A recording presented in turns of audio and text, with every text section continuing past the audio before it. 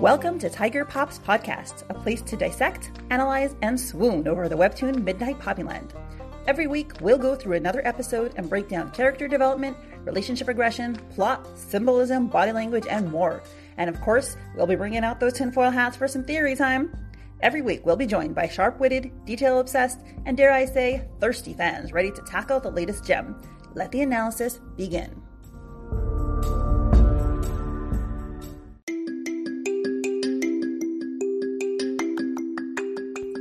I want to let you know about a treat we have for this episode and most upcoming episodes. You can now view the video recording of this episode on the Tiger Pops YouTube channel.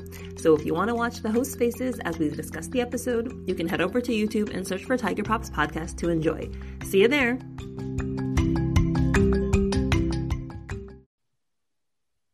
Hi everyone, and welcome to episode 56 of Tiger Pops. And today we have wonderful new guests. We have Josalynn, who's been on before, and we have Haley, and we have Elisabeth.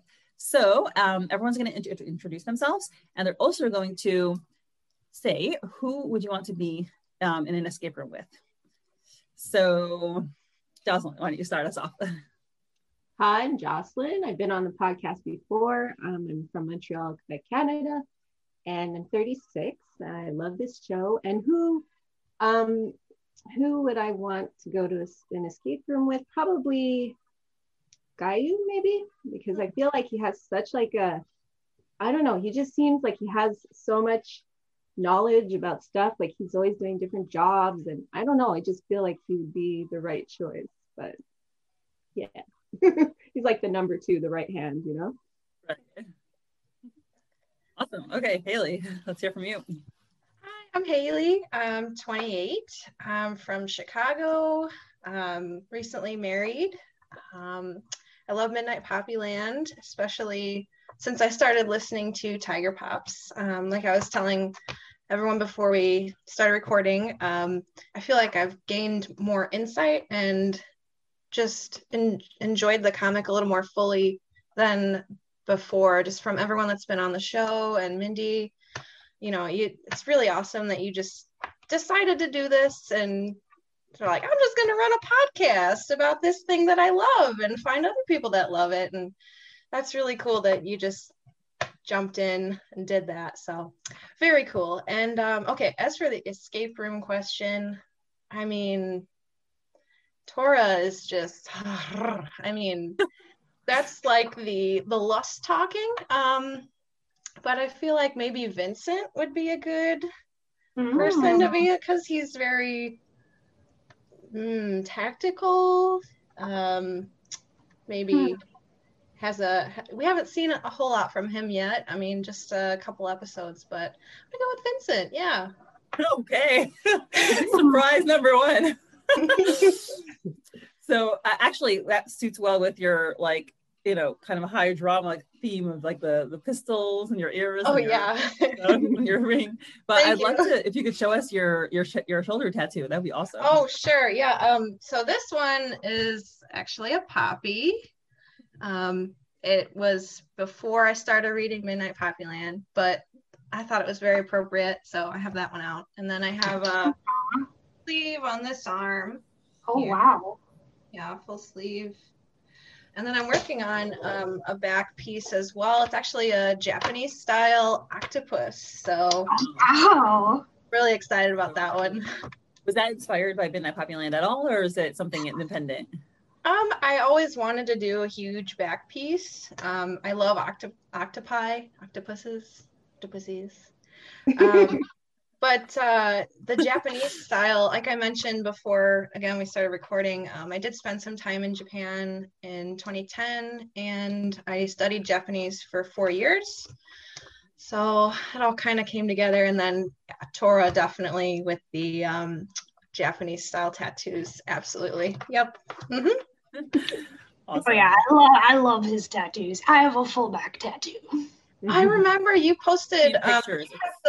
you have the like the spinal column and the wing on your arms, right? I remember you posted that. Yeah, the back tattoo was my first tattoo. I just didn't know any better. Damn, you just jumped in, girl. Yeah. Two guys working on me at the same time. Oh, How long did it take? 11 and a half hours over the course of 3 sessions, but that's like 22 hours of work total because it was 2 people. So cool. So. Awesome. So you have more tattoos? Yeah, I did the full back tattoo first. Then I did the half sleeve. And then I got like 2 little butterflies.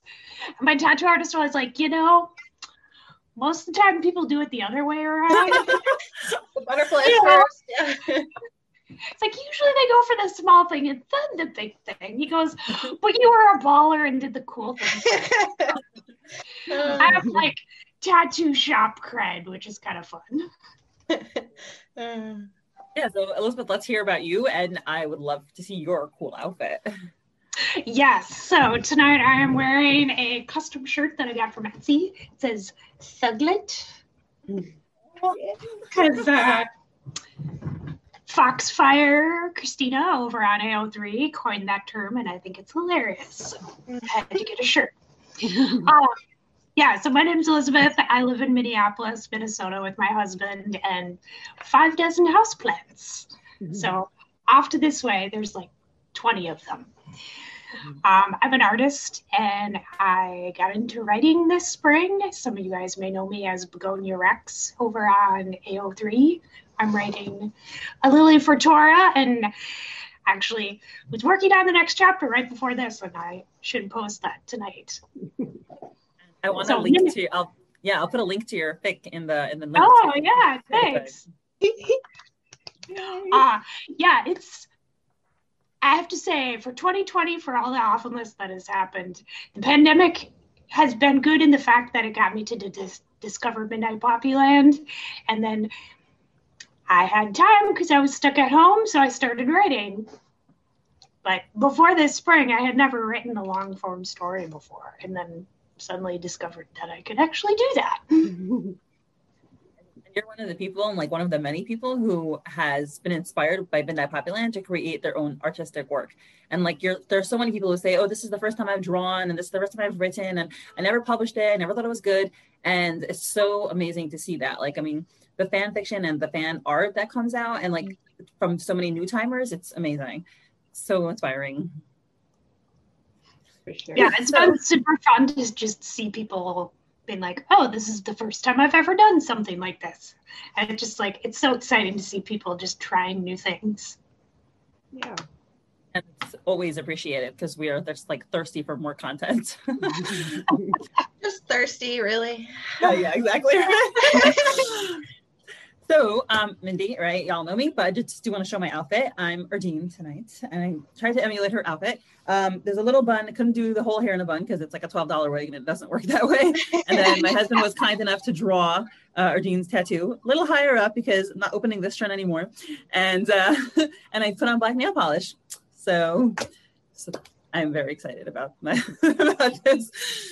Okay, so we're going to be splitting the summarization, and Josalynn, take it away. Okay, so it starts off the first panel. Here it says they're at the bar still. Here's your drink. Don't put it down till you're done. Got it? And then she says, oh, did someone slip me a roofie? And he's like, yeah. He's like, holy shit. You know, people suck. Sorry. And then you get the conversation of Gayu with this dude. And he says, hey man, what took you so long to get there? And he's like, work, what else? And then you see Tora in the back, and he's like, yeah, they really do. Sorry, I hope you got those a-holes thrown out of the club. And then Poppy telling him that. Oh yes, Poppy, sorry. And then the next panel is good thing I've got this. What? I don't see anything. Clear nail polish, also roofie detector. So it changes color. Mm-hmm. Yep, want to try it on? And then there's a scene here where she starts putting on some black nail polish. Erdine passed us a couple of these before we came to the bar. Pretty smart. Mm-hmm. And then it's them discussing. No wonder the dope peddlers are going out of business. Bruh, that's too much info. kidding. The ones I knew were bummed off because they were dumb. And then she stops him. Oh my God, telling me all this mafia stuff. I'm gonna get into trouble. Boy, you said just one finger, and then she starts painting like his whole hand and stuff. So. Well, and like, no, she did not say just one finger. I scrolled back and looked. I'm like, no, she didn't. You're in for one. You're in for the whole hand, dude. Come on. Right. Something that's really funny is like Patty said, well, not funny, sorry. Patty pointed out that Tora probably feels happy that she can take care of herself. He feels a little relieved that she and Erdine, I guess, were foresightful enough to do that. So he feels like a little bit of the ease, of the burden off of his shoulders. Well, and sorry. No, go ahead. With the whole like painting his nails, obviously he didn't realize it was going to be black, but I think he's pretty secure in his masculinity to be like, yeah, no problem. Like I could wear black nail polish. And he's also let her braid his hair, do all that kind of stuff. And like I mentioned, my husband before, he's got long blonde hair. So he's like a Viking man. He's 6'8", but he lets me braid his hair. And, I'll just walk up to him going, oh, I'm going to braid your hair now. And he just sits there and lets me do it. And I think, I think Tora really, whatever Poppy wants pretty much is cool with him. Plus, like I find in these scenes, like you get the feeling like Tora's letting her do it also for the fact that he can stare without her really like noticing. And she's also touching his hands. She's touching him. Yeah. Exactly. So there's a little bit of him that likes the goth look. He tends to dress in dark colors, and my friends always make fun of me. They're like, why is Tora wearing eyeliner? Because they like to trash me for like liking Midnight Poppyland and whatever. It's like their thing. Like they're missing out. Theoretically would like it. They have to make fun of me. So they're like, Tora wears eyeliner. So I think, it goes with all, he wears dark colors. He has the fake eyeliner, like natural eyeliner, I guess. The dark hair. I think that he likes the high drama look. Yep. Well, he probably like you see like past scenes with him and his hair colors that change color. Maybe he's like over color. Maybe, I don't know. He just like got tired of it and now he's like black. So anyways, moving on. No wonder the dope peddlers are going out of business. Bro, that's too much. And then she's saying like, oh my God, stop telling me all this mafia stuff. I'm gonna get into trouble. You just said one finger. I already said all this. I'm sorry, I'm terrible at this. Okay, and then the next panel, it's just like dialogue between them, and it says, I thought you said the nail polish was clear. Oops, I forgot to tell you, there was only black nail polish left. Anyway, stop yelling at me. Finish the rest. Let me finish the rest. And then you see in the background, it's like them looking at the couple, like doing whatever they're doing, and it's like, I swear to God, hush now. And so guys, can I interrupt for a sec? Yeah, sure. Sorry. Something that was also nice, I think Patty also mentioned this. I was trying to find my notes, but like, oh, where is it? So I think it was her, it might have been someone else, I'm sure I'll find it at some point, where the fact that he tells her, he's able to talk to her about mafia stuff, that's like something I don't think he would have been able to do in the beginning. I don't think he would have trusted her. I think this shows that he trusts her enough where he can reveal the part of himself that really he was very ashamed of before. So the fact that he tells her this, I think, is very revealing of like the level of trust that he has and comfort that he has with her. And it's kind of funny because she does say like, oh, too much information. Like she does in one hand, like you could say she rejects that, but she doesn't reject him. Like she doesn't want to hear about it, but she doesn't go turn to him with like a look of horror or disgust or fear. She still keeps on teasing him and bantering with him. So I think that's really nice and affirming that we see that a level of comfort from Tora. Well, and I also wanted to say, like, we'll find out later in this episode that like his inhibitions are already down at this point. Like his self-control is not where it usually is. So like once I got to the end of the episode and then I went back and reread it, I was like, I think maybe his lips are already running a little loose at this point. Yeah, he's definitely starting to be inebriated, and yeah, like you can tell with the banter for sure. That banter is the best. Like it's so nice that they're able to, Poppy is like, it's a very, I don't know how to describe it. It's like a very, I think like a lot of females do this. Like they kind of like push their guys around, and it's kind of, I often say like, I really think women have a lot of emotional power over men, and you can just get them to do stuff like, and you can like make all these jokes with them. It's just, and especially obviously the typical contrast, Tora is the big guy and Poppy's the little girl, and like he's the mafia and he's the sweetie pie, but she's still able to like make fun of him and tease him in a way that probably, not many people do. I think it's a little woman syndrome. I can attest to this. As I mentioned, my husband's 6'8", I'm 5'1". So yeah, I definitely kind of push him around a little bit more than probably is necessary, but it's just part of the rapport that we have, I guess. My husband always says like if he would ever hit me the amount I hit him, he would like be in jail.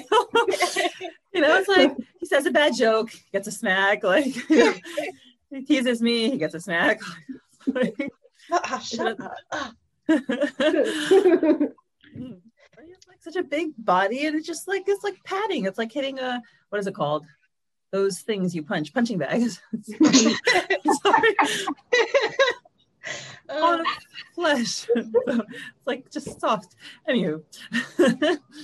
But I wanted to mention too, somebody, you might have this in your notes already, Mindy, but somebody on Facebook pointed out that Gyu, when they're like, him and the other thug guy are like looking up at Poppy and Tora arguing, Gyu's wearing the same shirt from like way back when Tora and what was his name? Clyde. Thank you. Yeah, when they were sitting and he like did the smoke in his eye and everything. But so yeah, Gyu's got that one really wild shirt, and that's his go-to for club wear. Well, he might have come straight from work. He was working at Chevy's before. I don't know if that, but like I also have the feeling Gyu doesn't have a lot of money, Like Tora asks him back then, he's like, oh, why are you working so many places? He's like, oh, you can never have enough money. I think it's like he doesn't have enough money. I don't think it's like he's like, oh, I have to accumulate lots of wealth. I think he works at low paying jobs, and it's really the case. People with low paying jobs often have to work multiple jobs. I used to work at Lowe's. I had a full-time job that like paid like double of what I earned at Lowe's, but I happen to have loved the Lowe's job much more. And like so many of my coworkers at Lowe's worked multiple jobs, because when you work a job that pays $12 an hour, you usually can't make ends meet, So I think like you was like that. Mm-hmm. Mm-hmm. Yeah. Should I continue? Yeah. So, and then this next panel. Okay. For two people as different as night and day, they sure look pretty cute together. And then the guy says, let's say, rhetorically speaking, that our big bro ain't gay. Mm-hmm. Wouldn't he prefer someone hotter and more mature? And then guy who's got this face on like, what? Hotter and more mature? Like who? You? Oh, it's so funny. He like this other guy, which it's not, I don't know what his name is. If he has a name, I don't think we heard his name yet. But he's like, so hard for him to accept that Tora's not gay. He's still thinking like, rhetorically speaking, if he weren't gay, like this rumor really must have been like pushed strong for him to like not accept proof that he sees with his eyes, Seriously, it's like, you don't see it right there. You're not gay. Hello. Clearly flirting. And I have to say, it's so cute. I love what guy you said, that he like observes them looking cute together. Such a good guy. Yeah. I'm happy that there is someone who appreciates wholesome romance. Yeah, all of Quincy's angels, they should push this. I'm glad they're all on board. Sorry. Oh no, go ahead. No, you go. Okay, well, I was thinking like Gayu also had already had like a notion that something was going on, obviously with the texting tripod they have there with Quincy. So I think like maybe, he finally sees them together, which I don't think it happens very often, if ever, in the episodes.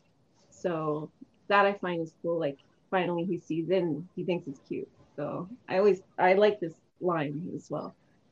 Yeah. Well, and like that just shows too, like, so Quincy and you are both trying to get Tora and Poppy together. It just shows that they obviously know him better than anyone else, because his quote unquote crew still think he's gay. Yeah. And he obviously doesn't let them into his personal life, if there is any of his personal life really to be had.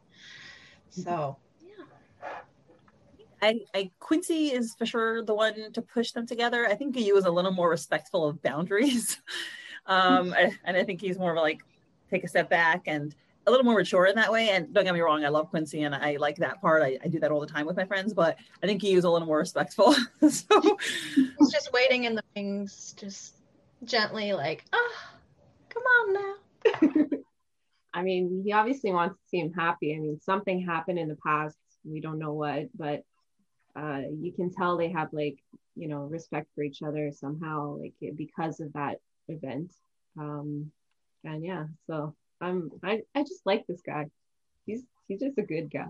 So, and then the next panel is just them fooling around like, die, you stupid cow, and oof, and he bins the dams and cows. So you know that there's like a little bit of a ruckus. And then the next. Oh, and I was going to say, somebody pointed out that gyu means beef in Japanese. Yeah, I think it means cow, but yeah, I heard it means cow. Of course, I didn't look it up myself, but yeah. Well, and like I mentioned earlier, I did study Japanese for about 4 years, and gyu is actually like the real pronunciation. I mean, say it however you want, but I mean, Guyu's fine, but gyu is like the actual how you would pronounce that name. But I used to say Gayu, and then Emery pointed out to me, she looked it up, she's like, it's Gyu. So okay. Good to hear it confirmed. I was saying it right the whole time. Awesome. Okay, so this next panel, okay, they're done. So he's looking at it like with his face, I don't know, he's trying to see in his eyes. He's just like, and then her shoe starts slipping off, and it's this blister because you can see there's some sort of blister there. It's just one coat, so it won't take long to dry. And then her shoe falls off. Plop. Oh crap, my shoe. Thud. Could you pick it up for me, please? Say pretty, please. And then she's like, pretty, please.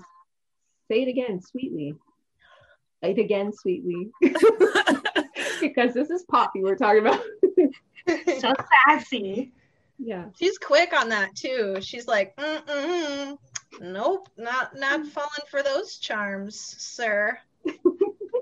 Flirting so much with each other. I mean, Tora's flirting with her, and she's being sassy back. And their facial expressions are awesome. I love that expression. Like when I love all of expressions. This whole episode is like so expressive. But like when he looks at her and he says, say pretty please, it reminds me of, there's a certain panel in one of the previous episodes where he has this face. Can't remember. I think it's like when he was in her apartment, they were looking at the painting. There's something similar. It's like a little bit of an unguarded face and like a wistful longing kind of face. For me, I remember at Alice, like when you meet Alice, and he's like, and then she notices his dimple. This is the face. Right. The second panel with the dimple. Yeah. Yeah. That definitely looks like that one. So yeah, that's the leaning into her face, smiling at her, totally flirting and laying it on thick. And her sarcastic face when she looks at him. Awesome. It reminds me too of when he totally called her out that she has nothing but smut on her shelves, and it just showed his face from like the nose down, and he's got that dimple. She's like, I would never be so brazen. Oh. Not me. I'm just a sweet and innocent girl. And also, did you guys notice that when she asked him, could you pick it up, please? She like leans back and she leans into him.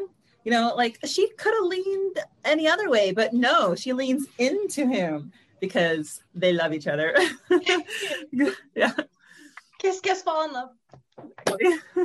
Kiss, kiss, you are in love. Even if you don't know it, we're telling you you're in love. Everybody knows it. Come on, get on that bandwagon.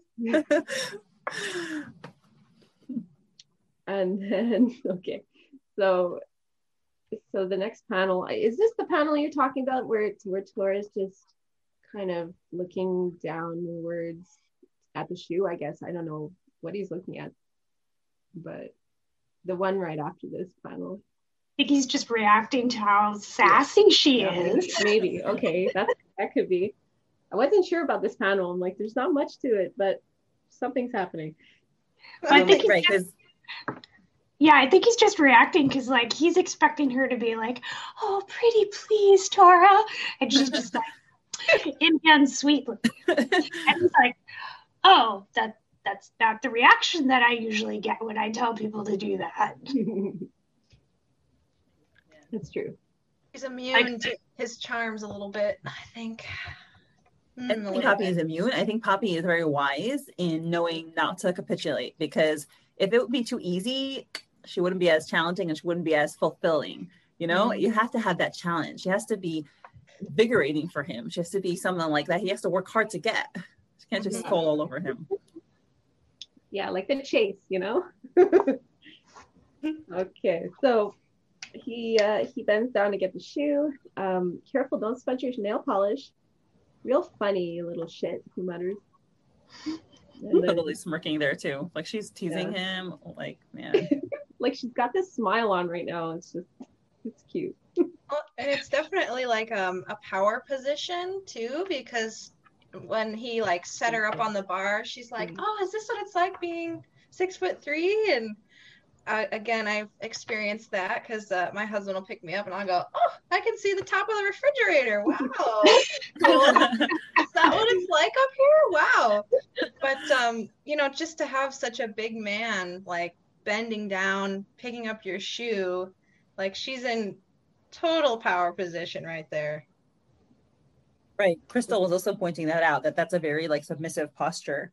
And yeah, well, she'll mention something a little bit later, which I'll talk about when we get to that. And then like it's him touching her foot. It's just, okay, this scene, I don't know, but I don't know. Like I can picture it in my mind, like someone doing it I think to me, and I'm like, you can feel it in your body. Yeah, like, oh my god.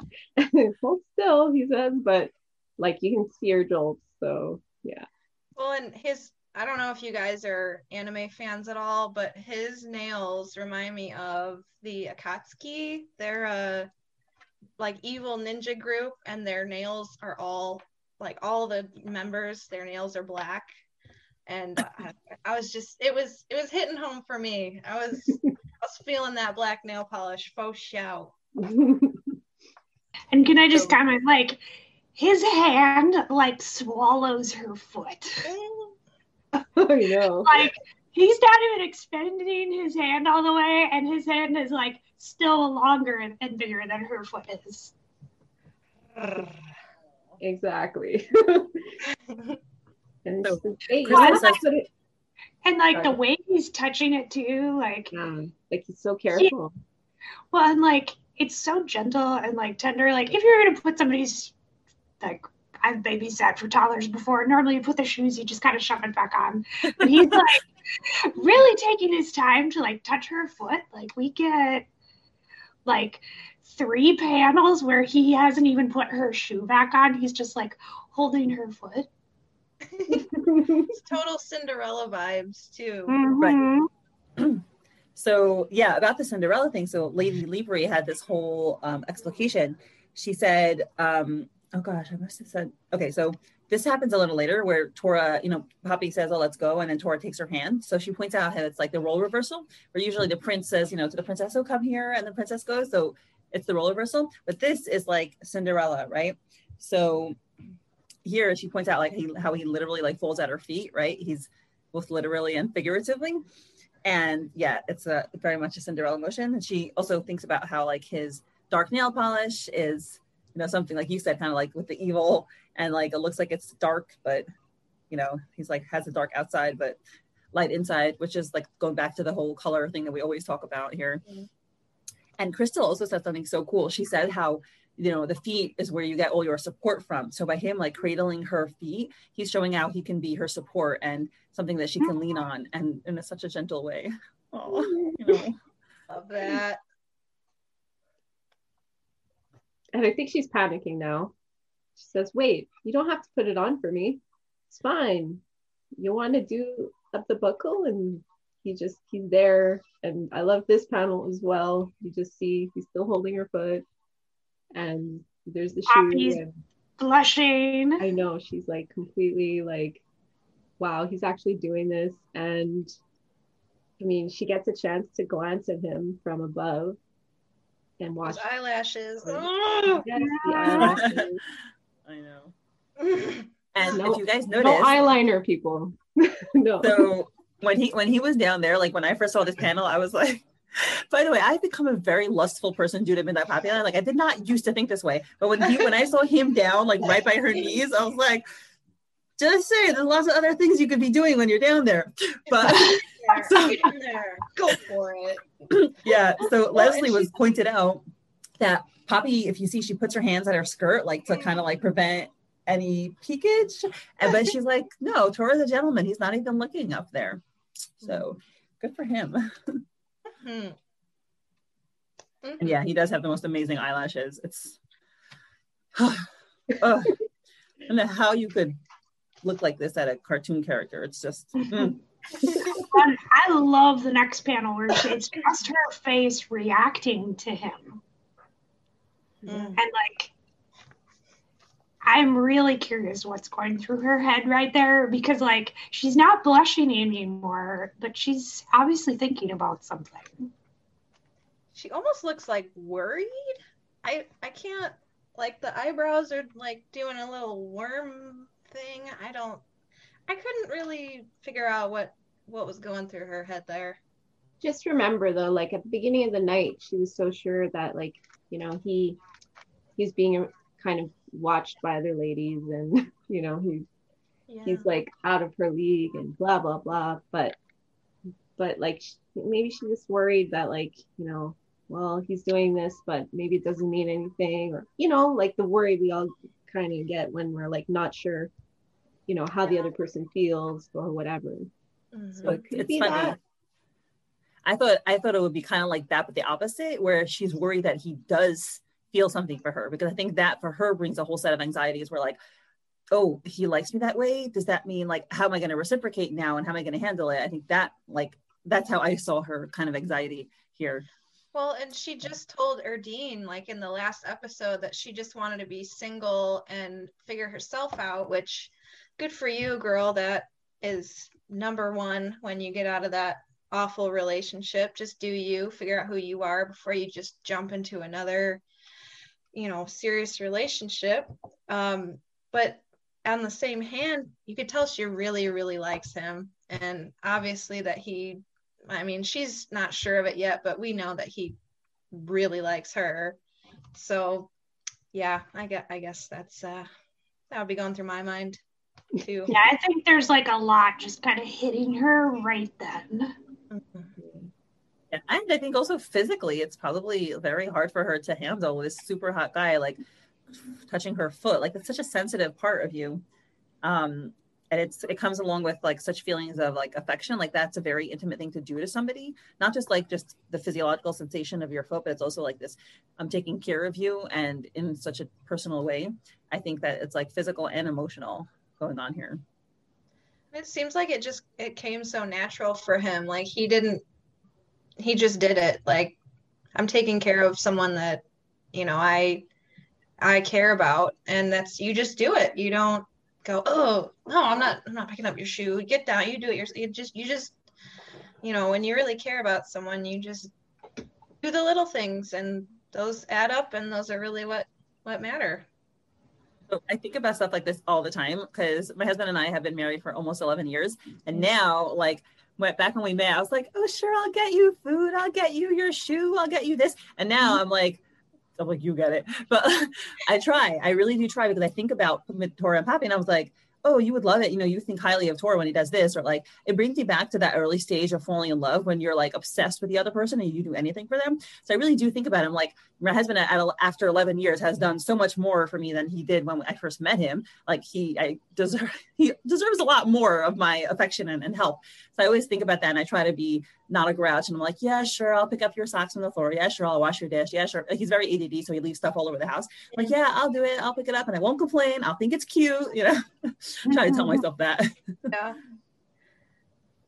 My husband's like, it's crazy when I read this. It really reminds me of my husband. He, like right before we started, he's, you know, out in the living room playing his video game, and he's like, you know, text me if you need anything while you're on your podcast. Do you have water?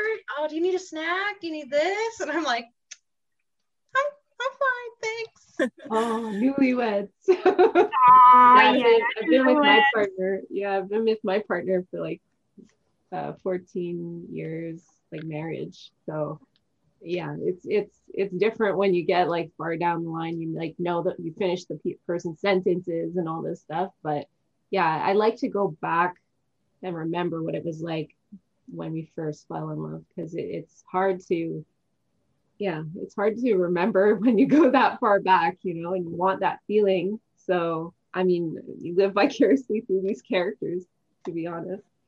I thought about that a lot. Like, why do women like romance so much? And I always thought like, is it something missing in our romantic life that we feel we have to go through these romances? Or is it just like what you said, Josalynn, like we kind of lose the chemical high after a couple of years of being with someone and we want to see that again. So we like do it through other people, through romantic movies, through romantic books. I figured, I mean, if it's something that like so much of humanity does and has consistently done, I guess it's not unhealthy. Like, we can't all be crazy, but, but I guess it's like, you know, why males like war films and women like romance. It's our thing, generally, obviously speaking in general terms. I mean, we've been together for 7 years, but I mean, we've lived together for like 5, so not quite newlyweds, but I get what you mean. But as far as so your husband's just very sweet, you're saying? He's very sweet. Yes, he is, and I always tell him like, that's my favorite thing about you. You're just very sweet, and you know, just coming back to Tora, I mean, he looks mean and like he could, you know, beat the shit out of you, but we know how he is with his flower, you know, he treats her like, you know, so gently, and I can't wait to see more. I also think it's like a kind of a misconception by the way he looks and everything, by him being mean, because like even in the picture of him as a youth, you see like him helping out that girl on the sidewalk kind of thing, like in the background. And he's not with his buddies and doing all this stuff. So I feel like maybe he's been probably gentle his whole life, but is stuck in this. And yeah, I know it, at first it does seem like he's just this awful dude, but like as you like go through the story, I love that about this, is that you really get to know him as like this nice person, even though he's done probably so many bad things that we don't know about. Right. So yeah. Well, and I mean, Elisabeth, I don't know if you've experienced this, but so having a lot of tattoos, especially as a woman, people tend to look at you a little differently. And I've had multiple people tell me, like after they talked to me, they were like, wow, you're not at all what I thought you would be like just looking at you. And I bet that's, I mean, at least him interacting with people not from the mafia, you know, I bet that's Tora experiences that a lot as well. Just people make an instant snap judgment about you, and I think we all do it. So have you experienced that, Elisabeth? Not too much. I mean, my tattoos are a little easier to hide because they're only half sleeves and they're on my back, but like usually what happens is people meet me and know me and then find out I have tattoos, because Minnesota, 8 months of the year, we're all wearing long sleeves anyway. So spring will come around and people kind of go, oh, you have tattoos? Oh, you have a lot of tattoos. Oh. Yeah, I've only ever had one person kind of like be like, you have tattoos? And I was just like, well, I like them, so whatever. But yeah, most of the time it's like, I have 2 younger sisters and we're all within 3.5 years of each other. And so my next sister is like very punk, she's got like a faux hawk, she's worked at a nightclub doing security. And so when we say, which of us girls do you think has tattoos? They always point to her and she doesn't have any.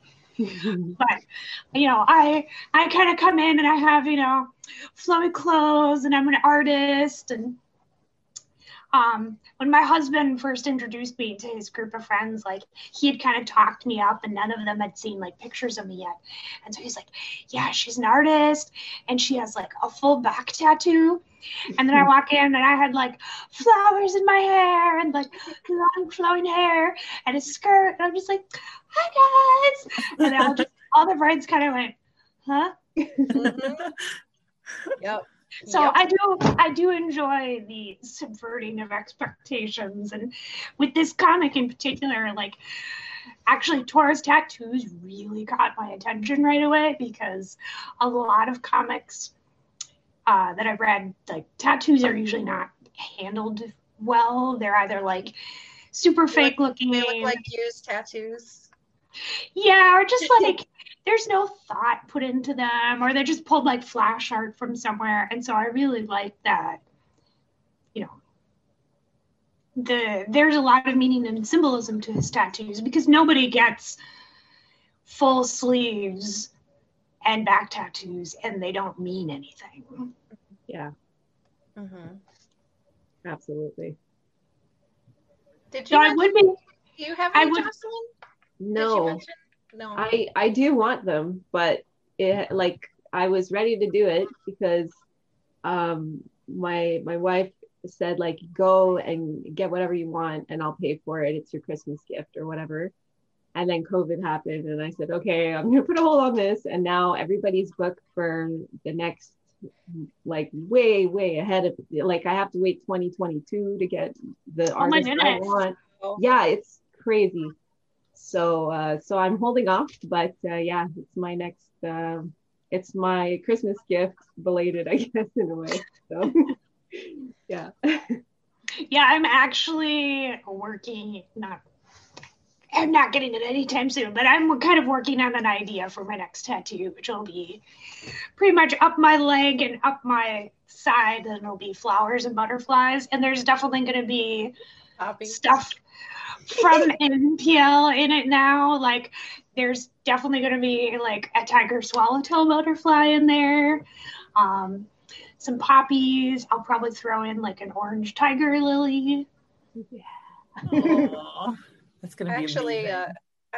I had a piece done on my right knee. It's a tiger moth, so that's definitely a little influence. Is that after Midnight Poppyland also? It was after, yeah. Oh, I love bugs and moths and stuff, but I was like, oh, tiger moth. we're doing it. Yep. Ooh, I'm looking it up right now. Nice. I can just like put my knee in the picture if you want to see it. Yeah, no, let's see it. If I can like angle it enough. So that's the. Oh wow, that's big. Yeah. Cool. I have, Is that a hamster down there?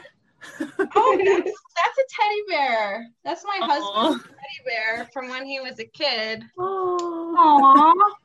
I wanted a tattoo for him, but I don't like names like on me. So that was my tattoo for him. So cool. But hamster would be really funny. See, I'm just waiting for the day when Tora's one leg just has poppies going down it, because I feel like that's gonna happen. That's why it's I think he's gonna cover his neck tattoo with a giant poppy or like a bunch of poppies. I know people have said that before, but that would be cool. Well, because like his tattoos right now, like his sleeves are like referencing his family lineage, and then his one leg is him, but it's like, the arms represent Yulan and Yua, and right now the one leg represents him, and I'm just like, I feel like that other leg would make sense to me for Poppy someday. Maybe. Maybe he'll put a little hamster in there. Okay. So should I continue? Yes. That's Elisabeth's part. Yeah. Yeah, I think we're at Elisabeth's part now. Yeah, so Tora finishes putting Poppy's shoe back on, and then you and one of the other thuglets are looking on, and I love this is like the other guy is just like completely beat up. He's got like a big knot on his head, and Gyu's just fine. Like his shirt isn't even like rumpled, and everyone's just looking and they look and they're like cradle snatcher. Which is funny, right? Because we know that they're not even that far apart. They're like 5 years apart. But, you know, so I think a lot of people said this, and Kaylee Cribb was one of them, that because he's so big and like weathered and experienced, they all assume that he would go for this like hot, you know, mature, edgy chick. And he goes for like the cutie pie, who also looks small and probably looks pretty young too. So he's subverting expectations. Well, and like 21 to 26 is such a, like just a developmental gap, I feel. Like you obviously are both still adults, but I feel like a totally different person from 21 to 26. Like for me, it was very different. I mean, I was 20. I was like just turned 20, and my husband was 27 and a half when I met him. And you know, I always say like either I was very mature or you were immature. Not in the middle. Yeah. Well, we all go through different life experiences, so of course, you know, maturity is kind of based on that. But I mean, she did, in a way, if this is like the legal drinking age 21 or something like that, it's like, oh my God, it's kind of, yes, jarring that it's like 5 years apart like that. But yeah, I don't know. I think the cradle snatcher comment kind of because maybe they are also young, these two people, and for them it's kind of weird that, you know, Tora's the older guy and whatever, and he's basically hitting on someone maybe their age. I don't know like where that came from, but yeah. Well, and I feel like Tora, you know, like his comment about wouldn't he want someone more mature, and really, Tora's had to grow up so fast just because of everything he's been through. You know, he probably likes Poppy's like naivete and innocence and, you know, just bubbly, young. Like he didn't get to be that. So with her, he can be that. Yeah. So. And I think she's more mature than a lot of people give her credit for, because she is, you know, 5'2" and tiny and sweet, and she really plays that up to people, and kind of hides how smart and cunning she is. And I think with Tora, she can be the sweet thing, but she also lets out like the smartness out a lot more too around him, where it's just like she's got those quips ready to go for him all day, rolling out the hits. Yeah, so I love this panel just of like you just standing there like, you know, Lily Dusk puts these things in and then just doesn't comment on them. But the fact that like you just like beat this guy up who's like half a head taller than him and probably outweighs him, and he's just fine. Like, I kind of want to see him fight more at some point, because like he's kind of like Tora's like right hand guy, and it's like, probably not just because he's a tech guy. Like, he's probably got some other skills we haven't seen yet. Because, like, you haven't really shown up a ton, like, in person. Thank you so much, guys. This was fantastic. And, yeah. Thanks, Mindy. So nice meeting all of you. And it's been great. And thank you for the great conversation, and Mindy, you're excellent host, and you know, you guys all made me feel really welcome, and I appreciate that. Thank you again. I described Tiger Pops as like MPL's like community coffee shop. Yeah. Right. And the way you guys feel when you're like, oh, I get to be on this episode, I feel that way every week. So, great. Okay, thank you so much. I really appreciate it. It was fantastic. It was lovely. It was so nice to have 2 new faces as well. Thank you so much. And Great. see you later. Thank you. Bye. Bye. All right, so the next panel, Poppy is reaching down to adjust her shoe and says, ow, crap, it's blistering already. I am so gonna pay for this tomorrow. And then Tora's looking off and Poppy says, Tora, and he's looking and 3 of his guys are coming back, the guys who took care of the roofie dispensers last episode. And he's kind of like, yeah. Poppy says, I think I've hung around this bar for long enough. So do you want to go explore the cave with me? And her face is just so cute here. She's so excited. So I kind of share Tora's like dirty sexual humor, because when she said, do you want to go explore the cave with me? I went instantly to, yeah, that cave. I was like, oh yeah, he wants to explore the cave, all right. He does. Awesome. Sure does. And I totally called it, by the way, when Jacob last week said, oh, there's tons of great places. You should go explore the cave. I was like, yes, Papa's going to do that. They're going to find a nook, and maybe they'll go do some other cave exploring within the cave exploring. Hope you brought your spelunking gear. Well, Tora did say she could spelunk as much as she wants. Well, what's the expression? Lady boner, I think they say. But also, you see like his expression when he sees the thuglets, like he goes from being all sweet and affectionate to that's like back to the mafia Tora, you know, the anxious, the upset. He has this furrowed in his eyebrows, the exclamation points, right?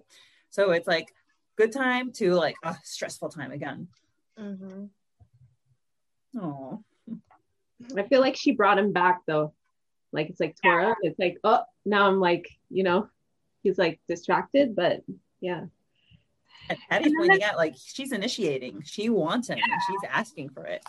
Yeah, go Poppy. And then the next panel where he's just looking at her, like he has such a like open, vulnerable expression on his face here. Like he sees his guys coming back, and he like you said, kind of tenses up. But then like here, he's just looking at her, like, yeah, I want to go somewhere else with you. Also surprised and blown away by the fact that she wants to be with him. I feel like that expression is a little incredulous, like she wants to be with me, like you can't believe that she wants him. Well, and like just the what led up to this, how, you know, she finally found out that Quincy and Tora are in the mafia, and he kind of avoided her for like that week before they went to the club, and maybe he still kind of felt like weird about her knowing, and it kind of shifted his like perspective of how he thought she saw him, and it really didn't change for her because she already kind of suspected, but maybe he's kind of like, oh, it is okay, you know, it is going to be okay, we are going to move forward. And yeah. Aww. But yeah, he looks so like vulnerable, and like we don't see his face vulnerable very often. Like we're talking about like the age difference between them, but like here he looks really young. Yeah. But it's so funny because looking, like I'm really gazing at it intently now. And it really reminds me when I met my husband. I talk about my husband all the time, which I think is a good thing. I remember that this one moment during our first date, we had like a blind date. Our friend set us up. So it was the first time I met him. And I remember that one moment we were sitting on a wall. We were sitting right outside the Western Wall, you know, like in Jerusalem. And like by a parking lot, we were sitting on the stone wall. And I remember looking at him, and he gave me like a very similar look to this. And that look was like, it was like he smiled, and it was like, I need to be wanted kind of look. And it was like, do you like me? And am I worthy? And I noticed that look, but I remember as we kept dating, my husband's like a very big, like he's a goofball. He's very loud. He's very funny. He's very assertive. He's he's philosophical. So he just like has tons of opinions about everything. And I remember thinking like, that look was like, oh, that must have been like, I must have misinterpreted it because like he's so confident and he's so assertive. Like obviously I misread him. And then years later, as I got to know him, I was like, no, I got that right. Like he really was vulnerable in that moment. And like, do you like me? And so that reminds me of this. Mm-hmm. That's really insightful that you were able to know that from meeting him, initially, like just knowing what, it's very insightful. Wow. Cool. I was a little obsessed with like emotions. I mean, my undergrad is in psychology. I wanted to be a psychologist. I'd been reading a lot of psychology books and I was obsessed with feelings and relationships and all those kinds of things. So I was like attuned to it, I guess. Very cool. Oh. So now we cut over to the Thuglets talking, and they're like, no shit, we let him off easy if you ask me. Brian's guyliner won us half the battle. Yeah, did you hear those little bitches scream? We didn't even touch them yet. And Brian, the guys who like show like have no bravado to actually approach someone in public, and like their only defense is like putting a roofie into someone's drink surreptitiously. Like, of course they don't have the balls to stand up to people in real life. Like, not surprised. Yeah, and then Ryan's like, hey, where's Big Bro? I thought I just saw him standing at the bar. And we look and see that the bar is now empty. I can't leave Tora alone for like seconds. They're just up his ass. It's like, just go. Like, what? So what? He's not there. Leave him be. I don't know. Maybe they were supposed to like watch him. I don't know. That's another thing I'm wondering. Do you think maybe Vincent had something to do with it, or Quincy told them to watch him? Or no, I think like he was like, oh, make sure the place is safe. I think they kind of felt like we have to make sure he's safe. Yeah, maybe. Or maybe they're just obsessed with him, like you said. Why are you so obsessed with me? They're just into Mariah Carey or something. I don't know. Well, it just seems like he has like his little like fan club that wants to just hang out with him all the time. Yeah. The posse.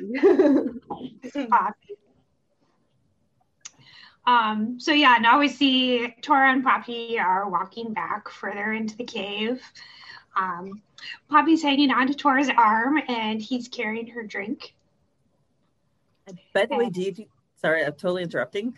Did you guys notice like the multiple seashells strewn all over the cave? Yeah, I'm wondering if it's like laser lights or something. I'm not sure if it's actually like part of the decor or if it's just like lighting. But even in the bar, you see like their clothes all have like, I don't know how she like thought of this, but every like little panel you can see little circles of like laser lights like hitting their clothes. I love that. Like, I'm like, yes, it's a bar and there will be that. And she put that in and then here I think it's like the same deal. So pretty amazing how Lily does all that. Artwork is amazing.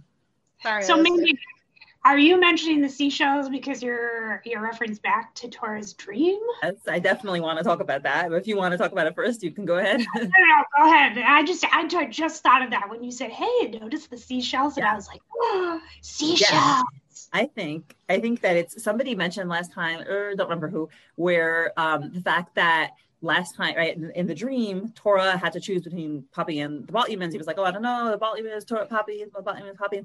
And in the end, he kind of like sort of reached out there. He's like, Poppy, right? He took a step towards her. So in the last episode where we ended off with Poppy saying, oh, Tora, like what's happening? And that person, I don't remember who it was, said, it's kind of like the dream where he has a choice between the clan duties, like the roofie thing, and should he go address that or should he be with Poppy? So she was like, okay, I hope he chooses Poppy. So he does choose Poppy, right? He chooses to let the guys take care of it and he stays with Poppy. And here I feel like it's like an extension, like they're walking further into the dream and he's chosen Poppy. He's chosen what the seashells represent, which is like a whole long list of things we covered, but home, security, protection. And, you know, he's doing that with Poppy. And I think that he's walking in the right direction towards that goal of home and peace. I love that. Love it. My mind is just blown now because I've reread this episode. I mean, I would have reread it a bunch anyway, even if I wasn't on this week. But I was like, okay, I need to like really like go through every panel super slow. Totally missed the seashells. Didn't even pick up on it. Yeah, and like, oh, they're pretty.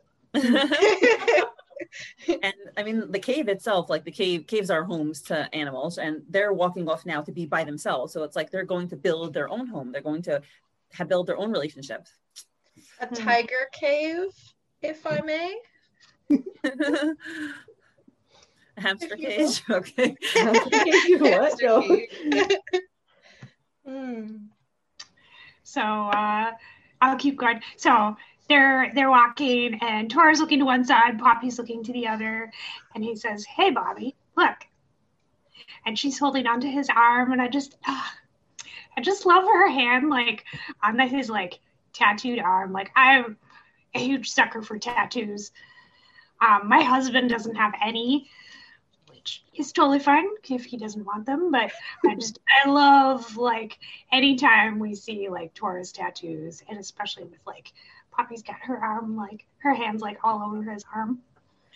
Her skin is so like beautifully like milky, like porcelain, and then his, you know, tattoos are so like the contrast that, you know, everyone always mentions on the podcast. You know, he's got the art and it's very dark, but you know, with the flowers, it's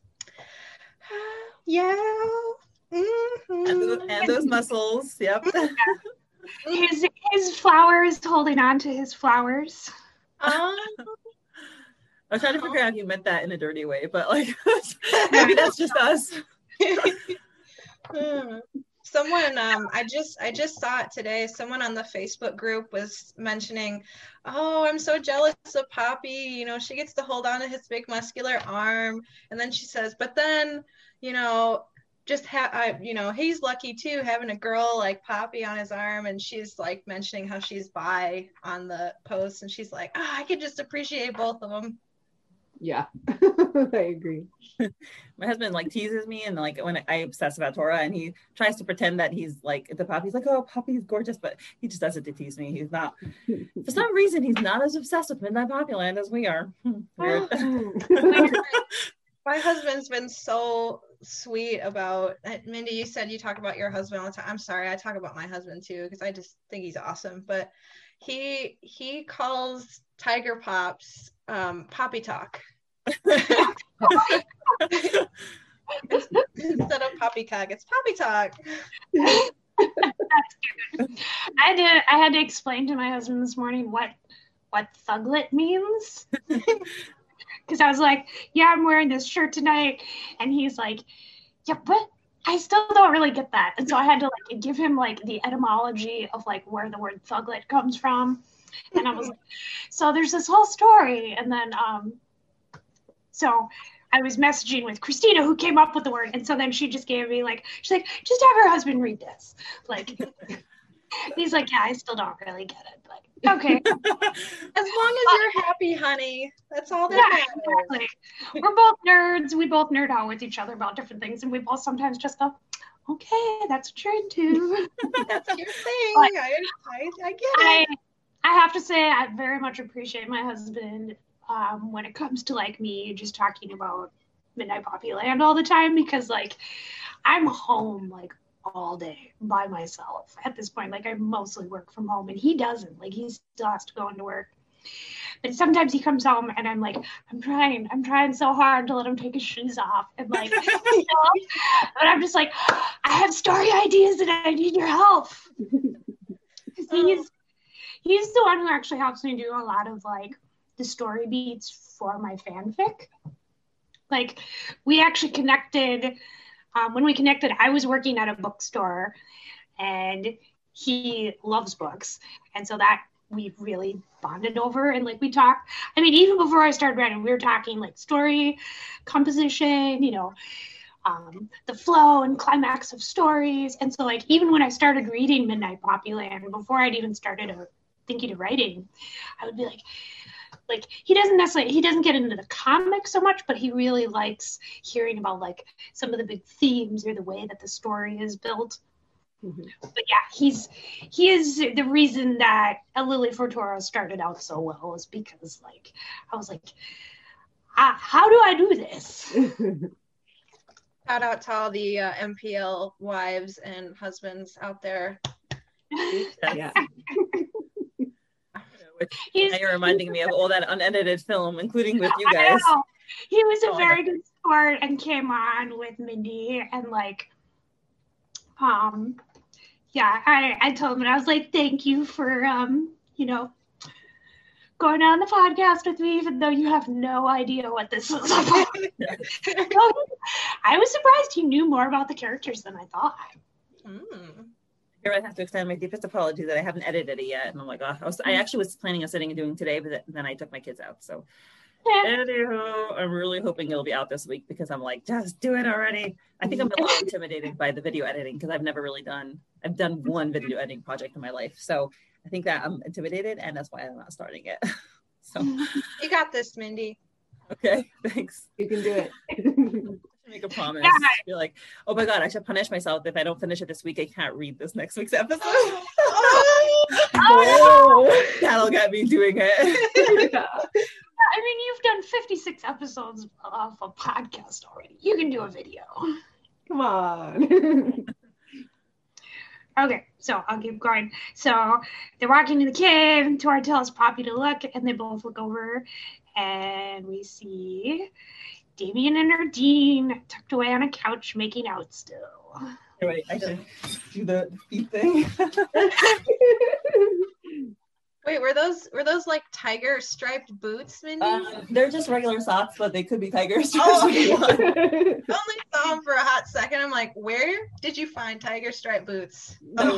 So the job that I worked at for many years was actually a hosiery company. So I have like probably about 100 pairs of socks and tights and really cool ones. And wow. I did not like the job, but I did like the socks. Like the sock perk. Yeah, it was great. I used to think that like socks were just like plain. You would just have like black or brown or blue, and like they were plain, and maybe they had stripes. And now I know better. So yeah, Damien and Erdine are making out, and we get, was it three panels, and then they just kind of cuddle together, and he gets a little blush on his cheek. He blushes a lot. This is the cutest thing. It's like this little side character, and I love them so much. Both of them. They're so cool together. They look like they're sleepy though. Like, yeah. They're like, my lips are tired. Let's make it out. So much I mean, they have been making out for like 2 episodes now. True. They probably like kept kissing like as they're walking, like all the way from there to the couch.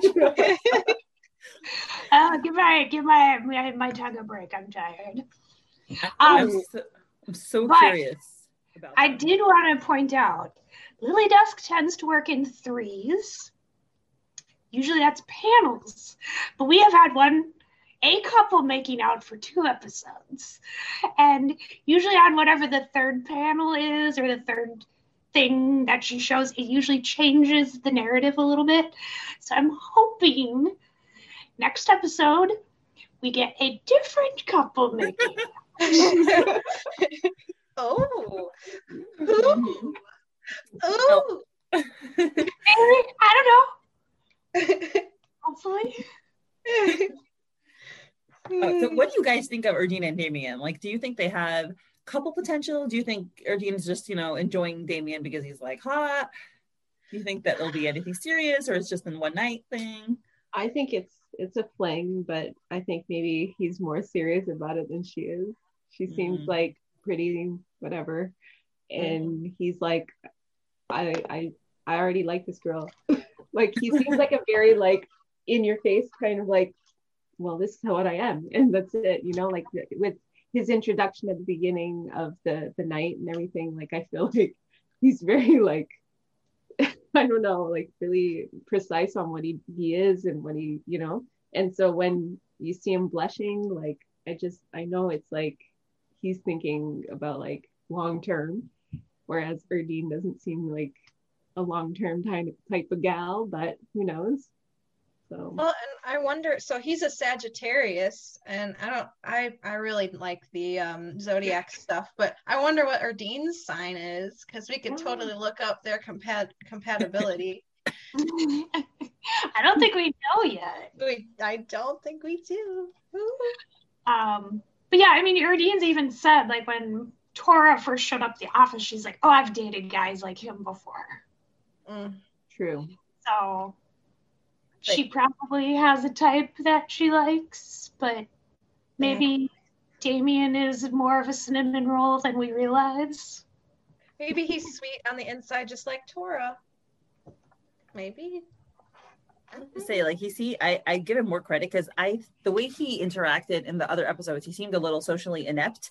And the fact that he's able to, like, physically provide for her, in the sense you see, like, he draws her in, his head is on her shoulder, his hand is on her thigh. I think he seems like, I was impressed. I thought he feels like he knows what he's doing here. So I give him more credit than I originally gave him for. I thought he would be very awkward and that Erdine would write him off because she's like, oh, you're like a child. But he's more with it and like in control than I thought he would be. So he kind of grew up just really rapidly in these two episodes. He seems more of an adult than I credited him to be. Well, maybe once he gets away from his buddies, he's a little more relaxed and less awkward. So continuing on, Poppy says, it's Erdine and Damien. So Tora's like, someone get him a fucking room. Like, but they're adorable. Quit being a grump. And Tora's got like the little like annoyed mark on his head. And I've seen multiple people say that Tora's probably annoyed because he was trying to take them to that couch. Yeah, probably. Been there before. And he's probably like, Quincy probably like gets access to like all the spaces, but like somebody said like, yeah, Tora's probably annoyed because he was gonna like take Poppy back to that couch, but it's taken. I thought he was maybe annoyed because Damien's supposed to be like working. Yeah. Yeah. And like not making out with, Poppy's friend. I don't know. Wait, what's that bottle in his hand? Is it wine or water? Well, I don't know, because like it disappears later in the episode when they're in their area. I don't know. It looks like it could be wine. I don't know. Spring water? I don't know. Yeah. Unknown, unsure for now. I mean, maybe we'll see it and we'll notice it in a different panel, but I don't know. Yeah, so now we get them. Tora takes her over to the Angel, and they walk up to it. And Poppy says, "Whoa, is this supposed to be an actual angel?" And the artwork here is like so amazing. Stunning. The platform of the rock, the glass. It looks like an ice sculpture, but it's stunning.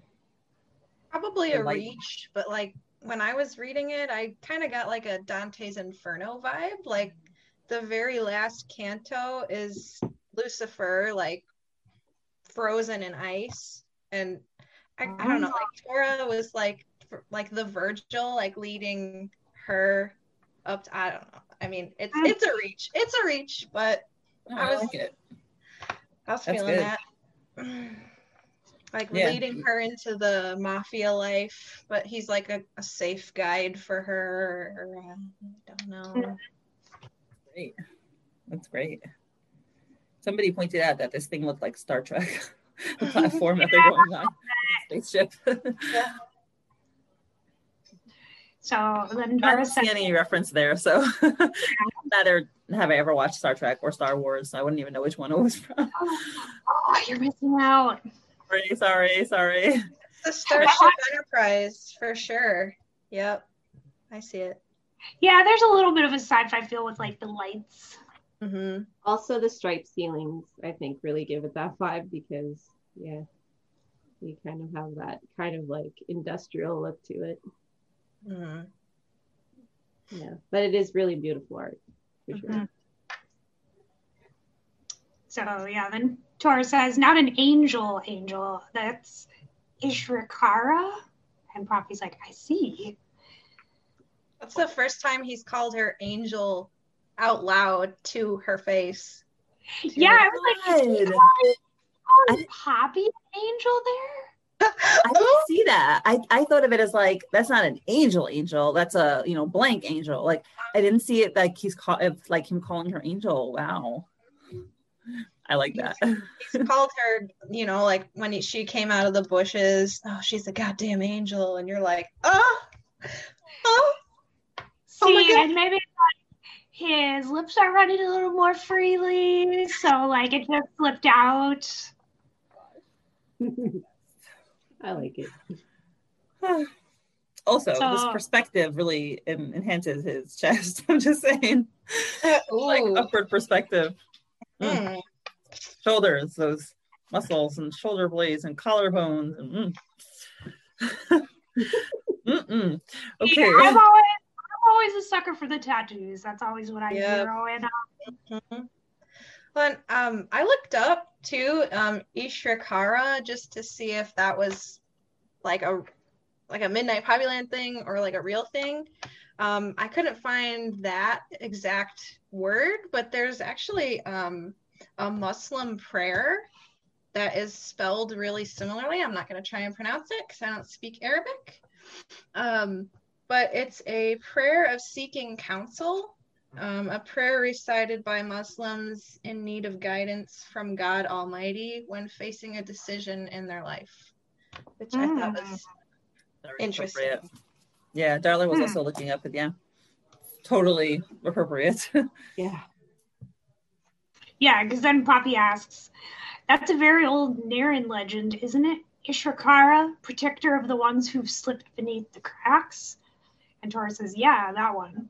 And Poppy says, wow, which makes this place some kind of sanctuary for those who've fallen? That's a neat concept. And then Tora's like, I think there's some inscription around the back of this statue. And like, yeah, talking about the cave as like, now Poppy's even just straight up said like this cave is like a sanctuary. And I think it was mentioned that like this club is like gang neutral territory. So that it's really kind of set as like an escape or a sanctuary from like the outside world. That's why it's also surprising with the whole roofie thing. Like all these gang members, do you really want to take the chance to have them like get you for that? Because man, you're in trouble. Like, why would you think of doing that? That's why I was like, if you're not in a gang, you might not necessarily know that it's gang neutral. True. If like civilians just go, they might not know that it's considered like a neutral place. Yeah. So now we get the oath of the fallen.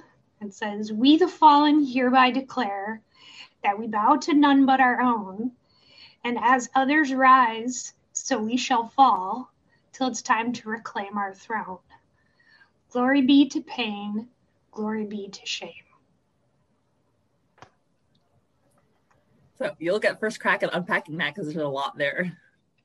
Yeah. I'm sure you read all the theories that have been going on, so not quite, but like I feel like this is really important to the story. Lily Dust doesn't just put in text like this for no reason. Like, and the fact that it gets its own panel and it's very clear, like you do not have to zoom in to look at this. Like, couple episodes when like Poppy was looking up like Quincy, we get the Google results and you had to kind of like zoom in to read them. But like the fact that she makes this so clear and just like gives it its own panel, I feel like is really important to the story. And I think it's telling us something about Torah. So can I pop in with the theory? Is that Yes. okay? So Clyde and Patty both had like the same idea about this, and they related it to Torah's lineage. So Torah is a descendant of Ulan and Yua, right? And they were the kings of Naran. And we know from her Google search that the Baal-Uman clan overthrew the king in like the 18th century. What was the the name? King Sagan. What? Ivan?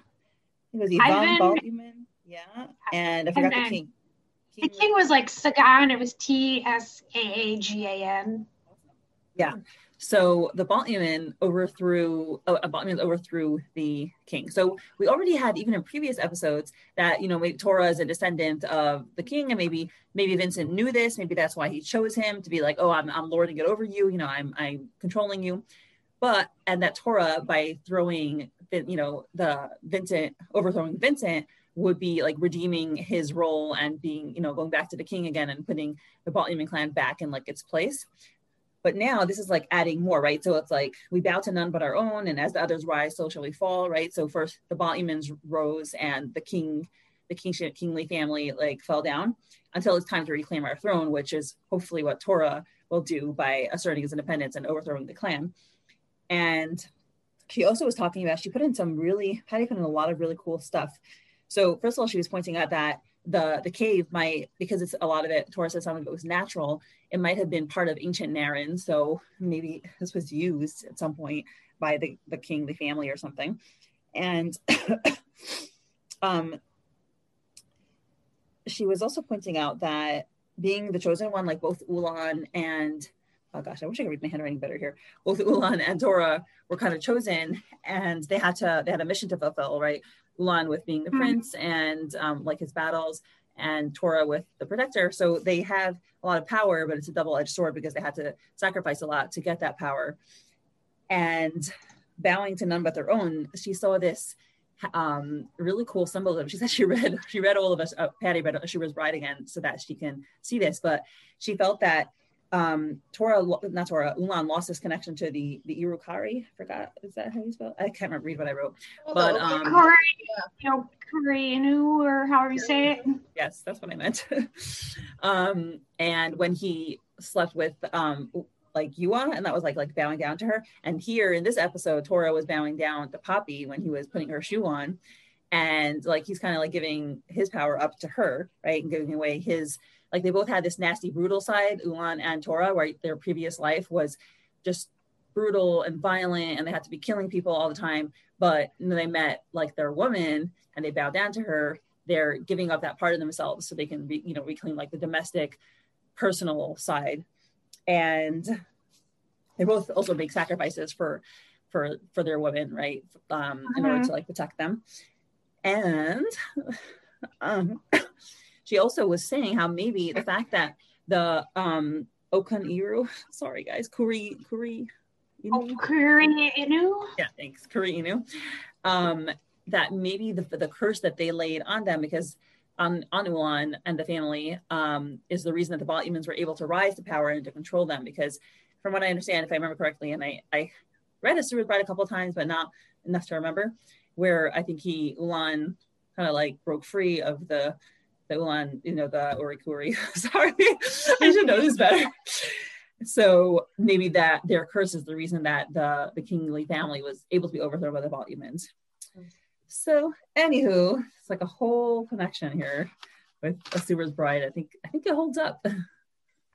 It makes a lot of sense. Yeah, I mean, there's definitely a reason for this, and I mean, I hope like we find out more like about his lineage and stuff, because I mean, even just the one comic, I don't feel like we have enough like history in there.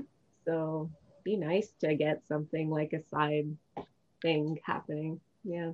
So do you guys think that Torah knows his family lineage? Because I feel like he might know a little bit just based on some of the comments he's made. Like when he and Poppy were at Regina's peak, he mentions like there's like a passing, he makes out as like a passing reference to Ulan about, you know, this king with long hair. And Poppy's like, oh yeah, I think I read that. And it kind of sounds like Tora maybe has read some of this too. And he doesn't necessarily seem like the type who would normally be into like right. He said so. He said to Poppy he doesn't read. In her apartment, she offered some books to him. He's like, no, I don't read, basically. He gave her a look. I think it might be subconscious. Like I don't know if this was, I can't remember where this was in the story, but he said like his tattoos, he just felt better having them on him. Like the peonies and the koi fish, like it just resonated with him and he felt a connection, and maybe he doesn't quite know why he feels that connection, but it's there. I'm reading that anywhere. Do any of you guys remembering this? I mean, I think that might be in the Stages fanfic. Oh yeah, maybe that's it. It just really stuck with me. All right, that's not canon. Sorry. No, I love that story. So. Me too. Yeah. It's a testament to how good it is where we confuse it. But yeah, I think. I don't think his tattoos have actually. In comic, I don't think he's actually said anything about them yet. Yeah. One thing I noticed, right? So I don't know if Tora knows where he's from, and I feel like I don't know. Maybe we do, maybe we don't. Maybe he does, maybe he doesn't. But it's possible that Vincent does, because he said, you know, Martin says, I don't know why he picked you out of everyone else. So it could be because of his dark aura, but it could also be because maybe he's trying to deliberately, you know, lord it over and say, oh, I am, you know, you're a descendant of the kingly family. Look at me, I'm ruling over you. Yeah, and where did I see this? I was talking to somebody about, like, you know, the 18th century, like the Balthamon family, like overthrew the kingly line, and maybe ever since then, I mean, it could be kind of like I'm a nerd, so I thought my mind went to Lord of the Rings and like Aragorn and how, like, you know, they were like trying to get the royal line wiped out, and so like Aragorn kind of grew up in hiding because like they didn't want Mordor to know that like Aragorn was actually alive and knew that he was the rightful king. And so like I kind of thought of that with this, of like, as soon as I saw that Google result where it tied the royal family with the Balthamons, I was just like, oh, what if like the Balthamon family has just been trying to like destroy the kingly line ever since, and somehow Vincent found out who Tora was descended from. It's so funny that you mentioned Lord of the Rings too, because I looked at the font that Lily used for the oath, and it totally looks like the Hobbit like party business sign. Party business only. I was like, oh, that's LOTR right there. That's funny.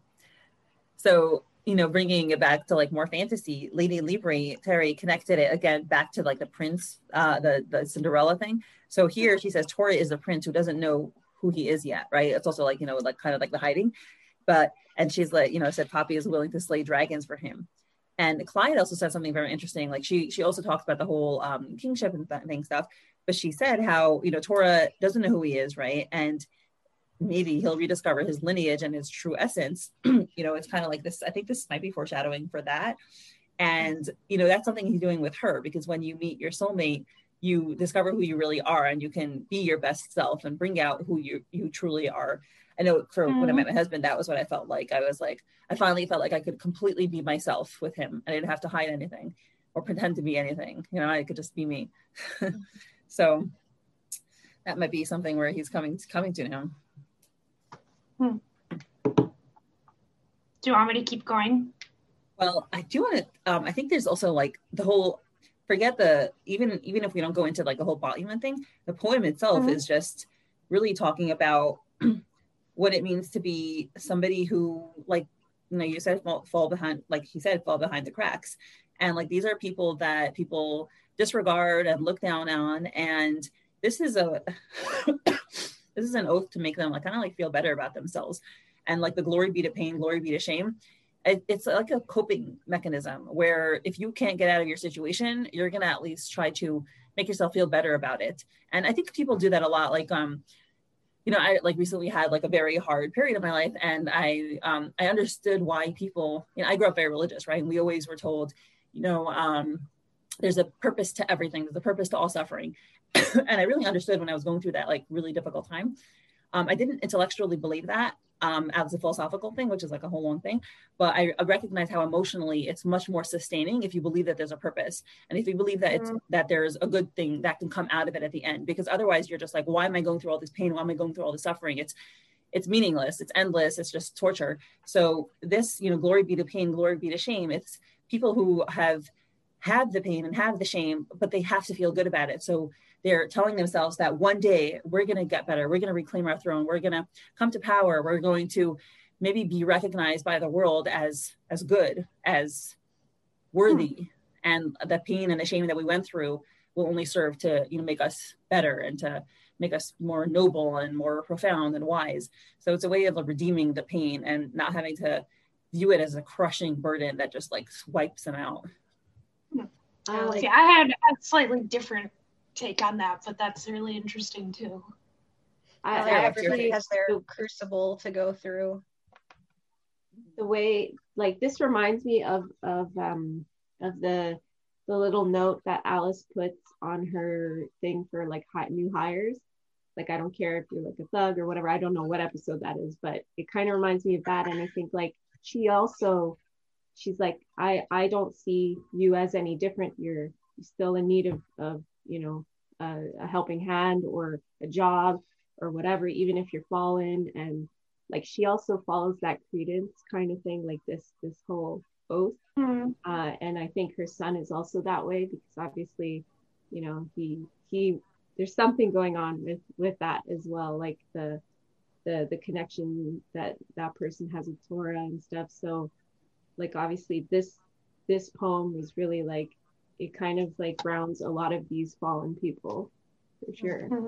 Yeah.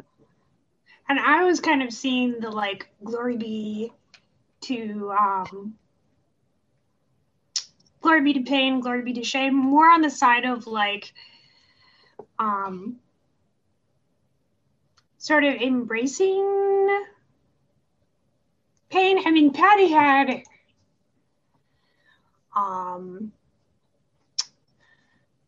where did she say, like, kind of embracing the hardships you've gone through to sort of use it to make yourself stronger.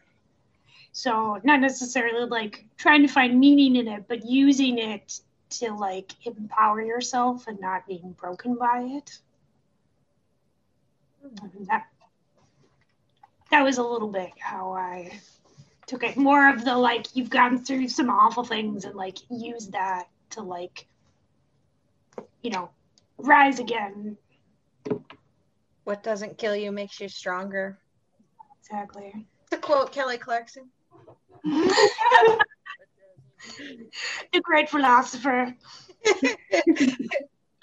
But like, I've gone through, I mean, Mindy, you talk about going through tough times. I mean, I really, out of all of the Midnight Poppyland characters, like I really connect with Torah on like, not so much in the like, oh, he's attractive, but like that's not really the draw for me. Is like it's the emotional connection with him and his trauma and like,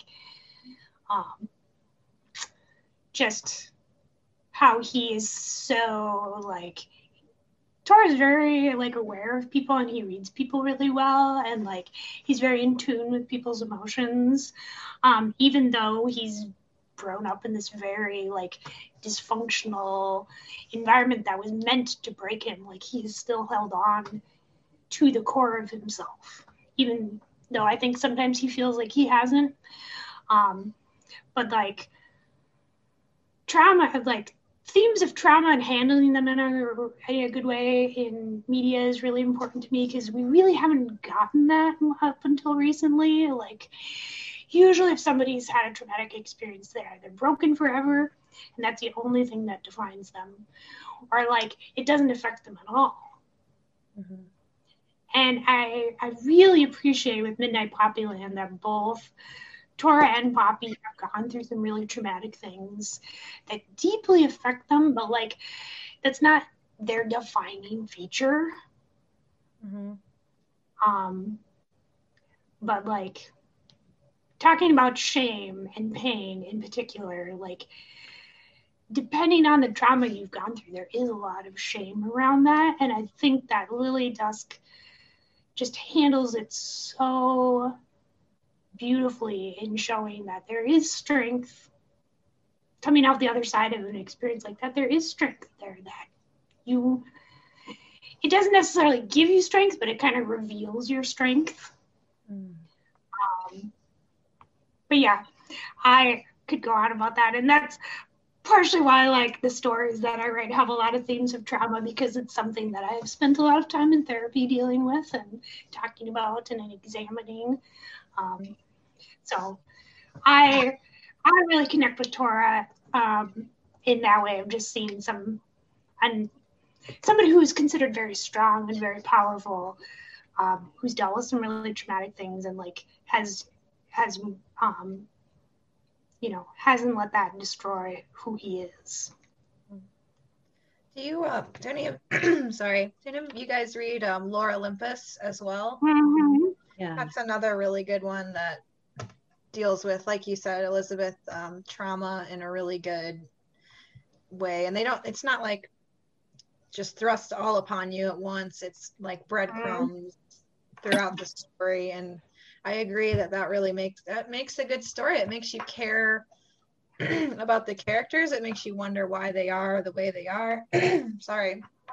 Like their motivations, what drives them. Like Mindy, you talked about what was it called? Dramatic need? Yeah. Yeah.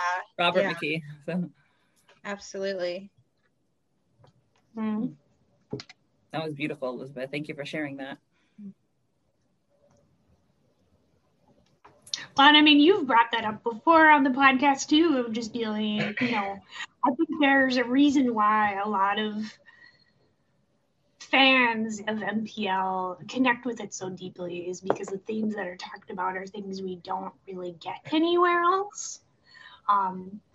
Woven into, this wonderful romantic story where, it's not just a story about people dealing with awful things. It's this beautiful love story where trauma is there, but like that's not all of the characters are. Yeah, there's a lot of depth to these people, even though we know that there's stuff that happened we don't know about, but like the gist of it just by these little things that happen and experiences. And even Poppy, like her way of like her self-esteem issues and all this, like I connect a lot with that as well. And just being heartbroken also, like, and trying to get yourself back up. And it's kind of, there's so much relatable content here. It's hard to get through all of it, but yeah, and Tora as well. So for sure, like she really went really in depth with these people, and I like it. I love this. Well, and even like Poppy talking about like finding herself and feeling like she can breathe again, and like, finally having the emotional space to like even figure out who she is out, away from her ex. And I feel like Tora really brings that out in her, where like, it seems like he embraces all of the aspects of her that her ex didn't like and kind of wanted her to like get rid of. Mm-hmm. Because I think you were saying earlier, Mindy, about like, when you find, your person, they bring out the best in you. They bring out your best parts. They like those parts of you that maybe other people don't. I think my husband's walking around somewhere back there, but yeah, I've always said like, because I had a very unhealthy relationship in college, like, and that was very much my jewelry, where he did end up cheating on me and I broke up with him. But like, when I met my husband, like, I've always described it as like, it's kind of like these aspects of myself that I didn't even know kind of started unfurling and blossoming by being around him. And I feel like we're kind of seeing that with Poppy and Tora too, or like kind of these sides of themselves that they've never been able to like share with anybody are coming out now. Yeah, I mean, I feel that a lot too. I think we've all had a jewelry at one point in our lives, and it's just amazing how many, I mean, it could be a woman as well. I mean, I know jewelry's character is male, but I mean, just how many people have been on the podcast or just talked about it on Facebook, or we've all had, I feel like, that experience with somebody who, the way like it's been described to me is like they crush your spirit. And when you find that one person that, like you said, just accepts all of you and, you know, just takes it in stride and lets you be exactly who you are, it's like there's nothing better than feeling that freedom of just, I am exactly who I am and that's okay, you know. Yeah, Very well said, everyone. Nice to hear people in good relationships. So, okay, are we at the next section? So, where are we even? We just read the Oath of the Fallen, and then Poppy's like, the Oath of the Fallen, that's so interesting. Tora's kind of like, this one's just some marketing gimmick. Last time I came there were waiters dressed as angels walking around, and you had to recite that stupid oath before you could enter. Then people started complaining that it was dumb, so they stopped. And Poppy's like, I'd feel silly if I had to do that too. And I love this battle because it's just so Quincy and Tora right here. Like, Quincy's just so into it, like, oh, of course I'm going to say this oath. And Tora's just like, yeah, no, I'm not saying anything. I'm not doing it.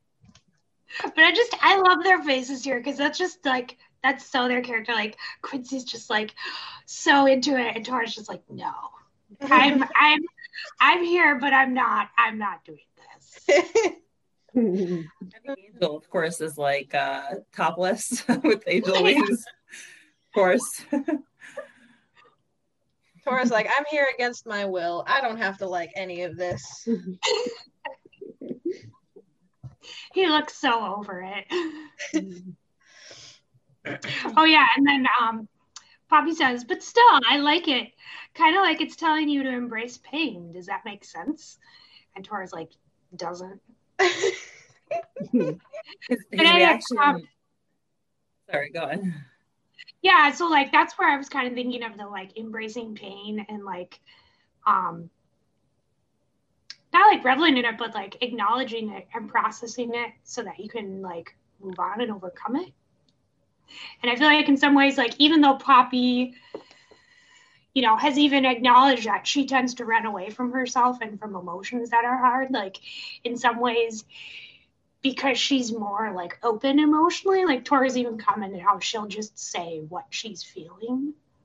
And like, he might be more introspective than her possibly, but I think she's better at maybe like expressing those emotions in a healthier way. Because I noticed here, I feel like he's closing himself off here, where he says, it's just a marketing gimmick. No, I don't know. It doesn't make sense. I don't think he's ready to view things from that perspective.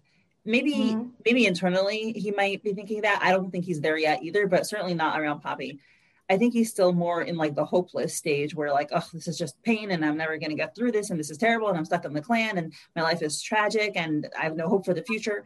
Don't think he's at the stage where he can see past the cloud and past the night and look at the dawn that's going to rise. I think he's still stuck in the darkness. Yeah, and then the last panel for this section, he's like, whatever.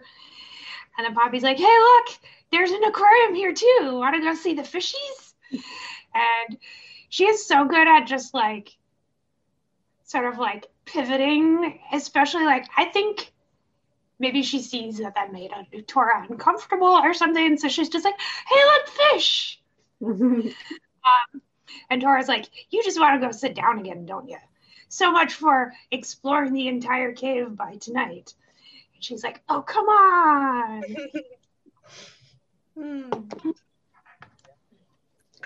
So now he's thinking back to, he says the drink he ordered at the bar turns out was some dumb alcohol mix instead of my usual crap. So he ordered himself some alcohol. And everyone's like, why do you do that? Right? Because he said before he doesn't drink alcohol. So like Leslie was saying that Poppy, totally destabilizes his world. Renee was saying maybe he felt ignored. So, and if you remember, right, he's like, another round, right? He said that right after he felt upset. So like, maybe that's what he's like, oh, fuck it, I'm just going to have some alcohol. And Hannah was like, maybe he wants to loosen up. Maybe he wants to be able to talk to her more fluently. Patty says maybe he's anxious and he can't pull himself out of her orbit, which is like a whole going through the galaxy, because this scenery here, right, this where they're sitting here next to this giant wall of fish, and it kind of looks like, right, they're looking up, and they're at some point they talk about this looking like a galaxy, so he's stuck in her orbit. I thought it was a very nice analogy. But yeah, what do you guys think of, well, what do you guys think of him drinking? I didn't know if maybe, so he said it was an alcohol mix, which I thought he thought there wasn't any alcohol in it, because like when you make a margarita and they have like the pre-made mix and then you just add the tequila, that was where I went. Like he didn't maybe know if there was going to be booze in it. And then once he had it, he was like, oh, well, I'll just drink this. And then once you get that one in you, you're like, oh, I'll have another. Why not? But I only had one. I mean, at least that we saw. I thought that was his second one, because he said another round, the one that he was. So I think this is his second one. I don't know. Right. Yeah, you're right. We did assume that it was just strawberry juice, but it could have been the first one. It also could have been something. Well, because people were making jokes about he got strawberry juice on the rocks. But if he ordered alcohol, then yeah, the ice cubes make a little more sense. Like I feel like he's self-aware enough that and careful enough that if he's ordering alcohol, he would know that. Maybe. I don't know, but I'm fine. I like that we're finally getting some of his thoughts here, in the next few panels, because it's been a while since we had any background of his thoughts and stuff. So yeah, but I mean, he's obviously disturbed by the fact that he drank, because obviously it's against the rules, and he knows it, but he's also kind of letting his guard down. He wants to let his guard down, I have a feeling. That's what I think in seeing him react this way. Yeah. Well, and he even sounds like he doesn't have any self-control when he drinks, and maybe tonight he doesn't want any. To be able to actually talk to Poppy. Well, and she's obviously very comfortable being that close to him. I mean, if you look at her body language while they're sitting by the wall of fish, her knees are pointed towards him, her chest is pointed towards him. I mean, she's looking away at the fish, but she's into the interaction. I mean, and him with his hands crossed, I think he's trying really hard not to touch her, which like he mentions with the alcohol, he has no self-control later, so I think he's trying to check himself before he wrecks himself. But and you say he initially is trying to not to touch her, but we'll see in a second he does. So she tells him, she's like, Tora, look at that one, and that look on his face in this panel is it's very unguarded, and it's predatory. What? Predatory, hey. I don't see it as predatory. I see it as also wistful and longing and a little nervous that, you know, here's this cutie patootie who's being a little happy and I'm nervous and I don't know if she's going to want me. And who am I? I'm just came just on the heels of the fallen angel conversation where he brushed it off. He's like, oh, it's a marketing ploy. But maybe here he, you know, now that she's not looking at him, he can internalize what she said a little. And I think maybe he's thinking back that whole thing. Who am I? I'm nothing. I'm a nobody. What does she want with me? Why would she want to be with me? You know, but clearly, like, just like Poppy was like maybe nervous before with a foot, like she's like, why is he into me? Like, what am I going to do now? You know, he's like, she's so happy and she seems to be fine with me, even though I'm a fallen angel. And to have to like reconsider his vision of himself. I think that's a little bit of what's going through his head now.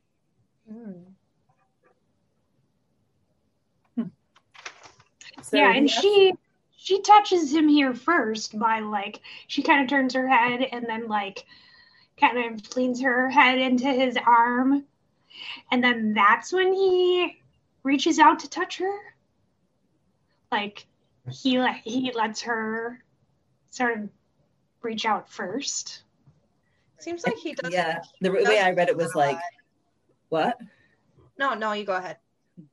Yeah, so when I saw her like bump her head against him, I felt like he kind of automatically reached out and like he touches her hair because he just loves touching her. And I think it was just like an instinctive reaction, like, oh, she touched me, like I gotta get closer to her. Like magnets. Well, and that look on his face when she kind of leans her head in and she's just smiling and like, you know, he's just asked her if she's having fun and she's like, yeah, this is nice. And she's like leaning into him.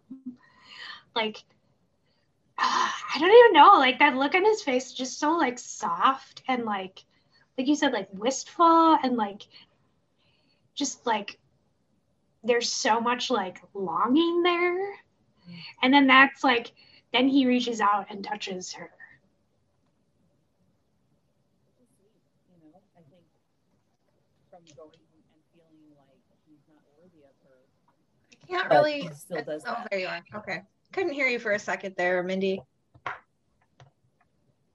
no, it's beautiful. It's great that, and she doesn't push him away and she doesn't overreact. She just smiles and, you know, it says, So like she's reached the point where she's comfortable enough to just accept that touch from him. And, you know, he's like, yeah, right there. They're not having anything profound, but it's just like a casual touch. So I think that must be very affirming for Tora that she accepts his touch like that. Yeah, like she leans into him, you know, she's closer to him now and like he reaches out and just kind of touches her hair and like, you know, she just stays right there. Now it is interesting that his internal dialogue in that moment, like she leans into him and he looks down and then he's thinking about getting the alcohol and then he says, which is turning out to be a big effing mistake. Yeah. And that's maybe, you know, and the next step is like he reaches for her here. So like maybe that's why he's like, I feel like I'm uninhibited and I'm going to be doing things that like I normally wouldn't allow myself to do, which may be a very good thing in this case. You know, if he's so guarded and in control of himself all the time, he might need something to help him relax and let his guard down. You know, sometimes you have to let go of control. And also he's probably he gets in his own way, right? He doesn't believe that he's worthy of her love, and he won't reach out to it. He won't ask her for it. So him letting his defenses down might be good for him emotionally, because then he'll ask for what he really wants.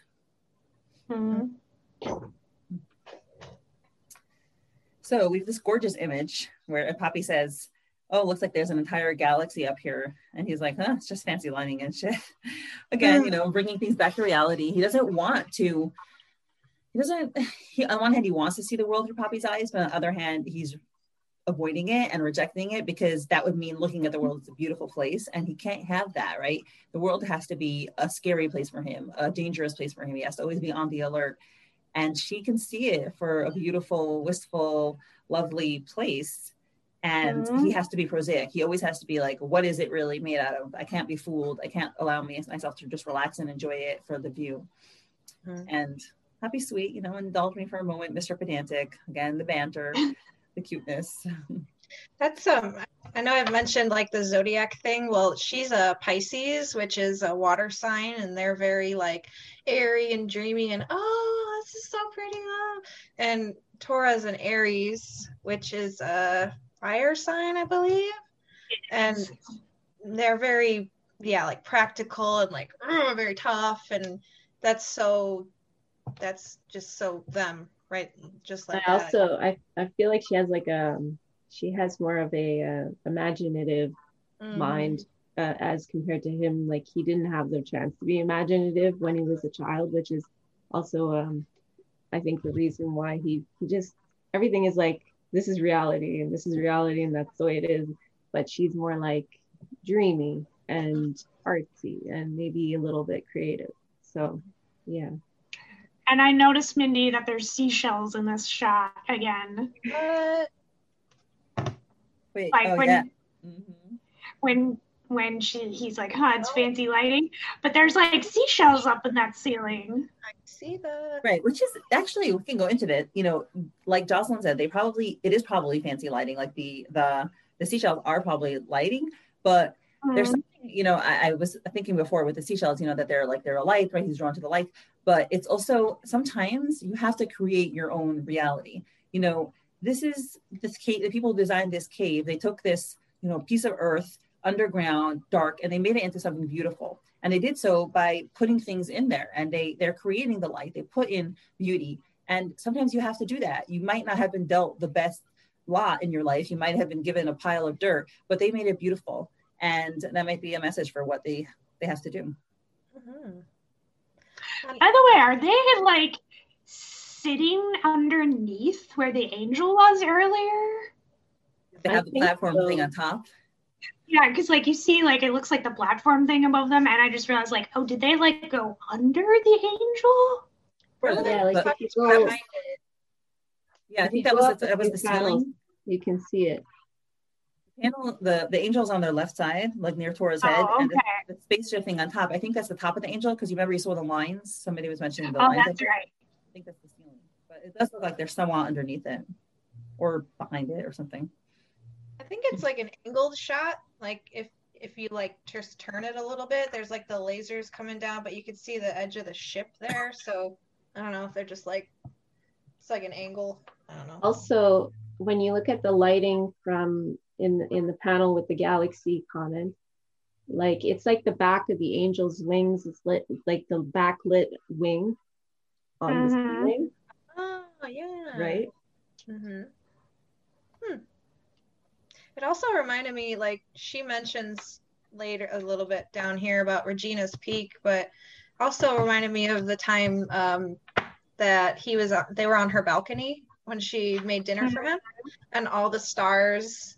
And it seems like they have really heart-to-heart moments when they're, you know, out in, you know, these starry areas. Fingers crossed for next week. We had hand holding, we had hugging. I think kissing is due. Come on. Yeah, we'll get to that at the end. Elisabeth, you said everything's in threes, so this is the third time we've seen like the starry. Oh. I know.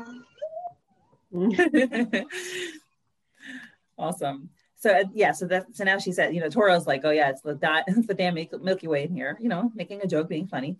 And Poppy says that, like you said, it reminds her of the night sky at Regina's Peak. And then they get into this really, they get open, you know, they've been joking around this whole time, but now she says, you know, something serious. She says, which I thought would be the last time I'd see you in a long while.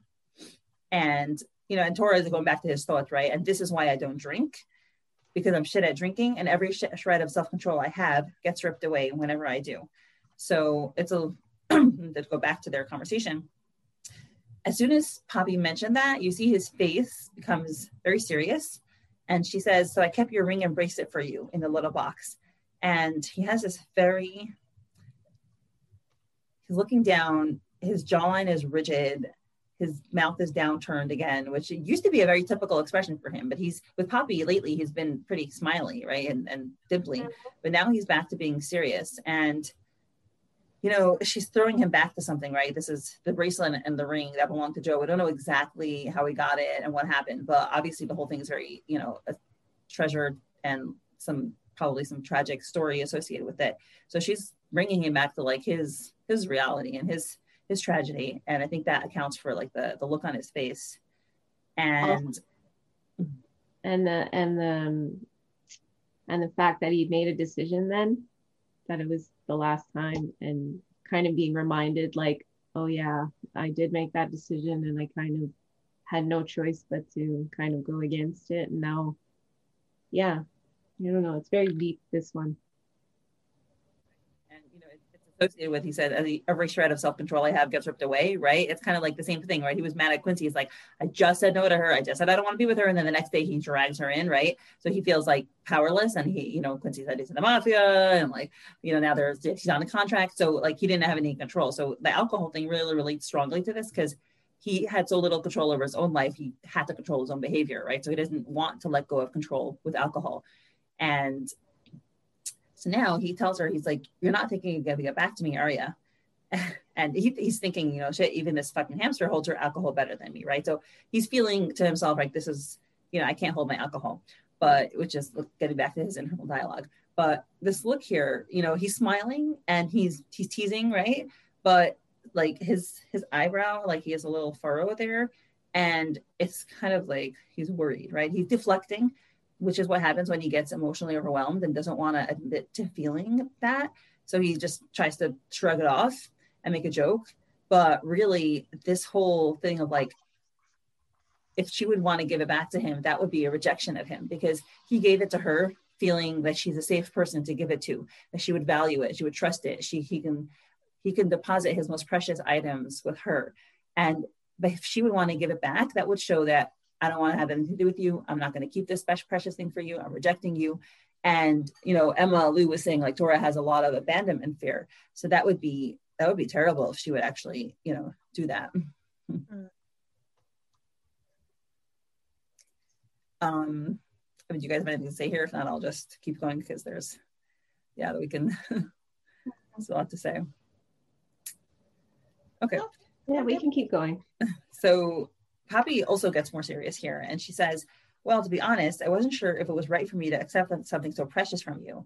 And this look that he has here is so worried. He's like completely worried here. And I think that the reason why is because he feels like she's saying that I can't accept that something so precious. I'm not the one for you, right? I'm not the girlfriend, right? Remember, she tells him, that you should get that from your girlfriend, not from me. And, that like, I think it's breaking his heart over here. Where like, I finally trusted somebody and to give it to you, and then you're telling me you weren't sure if you were going to take it. So I think he's like in the grips of feeling rejected here. And he says, when was the last time, going back to his thoughts, he says, when was the last time I needed alcohol anyway? I don't even remember. So it seems as though he did use alcohol in the past for something. I don't know what, but for a time maybe that he felt emotionally overwhelmed. Maybe some people were like, maybe the last time he gave his heart away.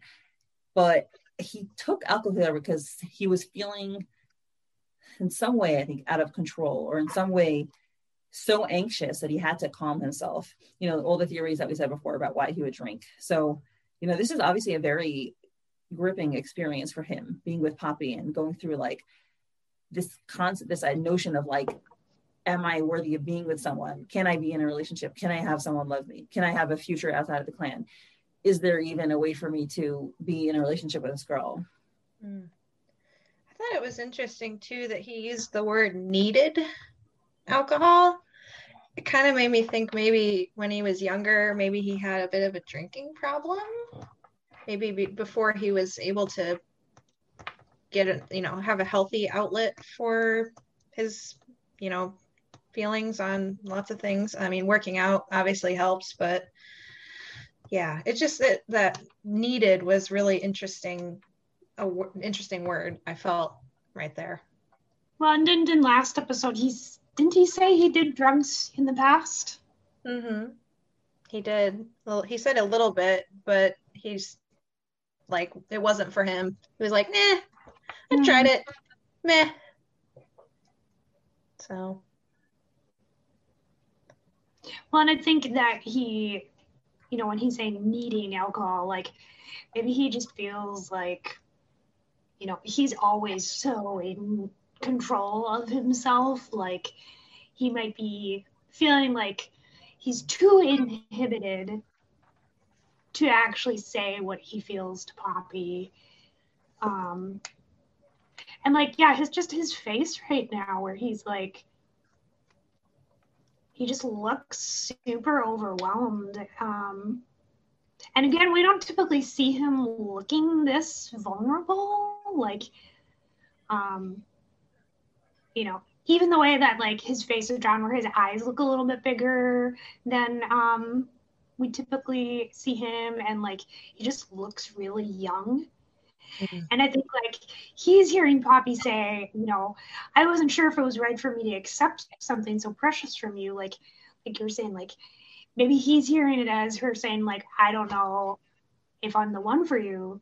But then on her side, it could be like, why would you give me something so valuable? Like, am I really worthy of taking something that means so much to you? They both don't think they're good enough for each other. What was that, Mindy? They both don't think they're good enough for each other. Mm-hmm.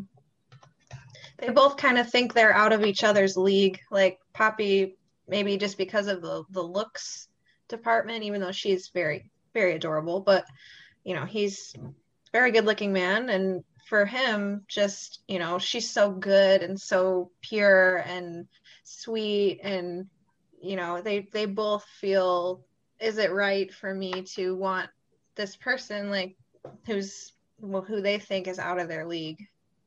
Hmm. So and like she gives him this like kind of worried look and then changes the subject. So actually, I saw this as, she's giving him this, it's worried, but it's also, she recognizes his insecurity and his sadness, and she reaches for his hand. She uses the pretext of like, oh, your nail polish should be dry now, but she's reaching out to comfort him because she sees that he feels rejected and he feels sad and he feels something negative, right? I don't know exactly the extent of how Poppy understands what his train of thought is, but she definitely sees that he looks sad, and I think she reaches out to reassure him, and that's so sweet. Mm. And she's like holding his hand with like both of her hands. Like, you don't really need to do that if you're checking somebody's like nail polish. Giving him a compliment, right? So she's like, I think it looks nice on you. And Tora's face there is also like very open. His eyes are wide open. Usually, a lot of times his eyes are more narrow, but his eyes are wide open, and he's just looking her full on in the face. Maybe it's like, oh, you're giving me a compliment, you like me, maybe he also understood that her reaching for him was her way of comforting him. But I think it's more what he's been experiencing this episode, which is like, you really like me, like you really want me, like you're being nice to me, this disbelief and this like, I'm really worthy of you. And now he says, right, he going back to like thinking about alcohol, how he makes him lose control. And he says, because whatever I want, I go for it. Everything else be damned. And then the very next line he says is, I think you'd look nicer on me. So there we go.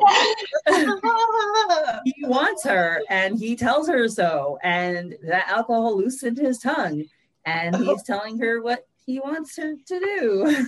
And Haley is appreciating it very much.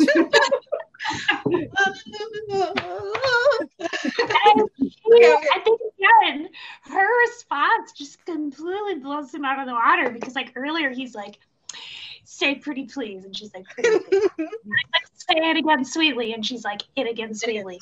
And like, in that moment, like throwing him off of his game. And then here, like, he says, I think you look nicer on me, and he's expecting her to like blush or like squeak or deflect, but then she comes back and like one ups it and is like, well, what about under you? And I'm just like, oh my goodness, Poppy. Yeah. How did you all react when you saw this? Like, I think we should recreate the moment, because I was like, did you just say that, Poppy? sitting in my living room with my husband. He's playing his game, and I'm taking my little notes for the podcast, and I just go, ah! And I'm kicking my feet. Yes. I kick my feet all the time. Oh, sitting next to my husband in the bed right here, which is, you can't see it, but it's literally here. And I was like, what? Did I just say that? Oh shit! It's about to go down. Yeah, I was like laying on the couch, and I was like, okay, Tora's like doing some stuff, and then he's like, because I'm a fallen fucking angel, and I'm like, okay, and then like, Bobby, then what about under you? And I was just like, what? oh, well, that went somewhere I wasn't expecting. Yeah, Josalynn. I was literally under the sheets because it was like 11 at night, and I'm like waiting for the episode, and I'm like, come on, and it finally comes, and I'm like reading, and then I'm like, okay, yeah, usual banter, like, oh, and he's gonna take the bull by the horns. I'm like, yeah, and then like I did not expect her at all to be like so forward, and when she said that, I'm like. And I'm like, I can't sleep after this. How am I supposed to sleep after this? Mic drop. It's a mic And drop. I usually don't reread the episodes quite that many times in one night. Like, usually I read it through once pretty quick, and then I'll go back and reread it right away a little slower, just to kind of see.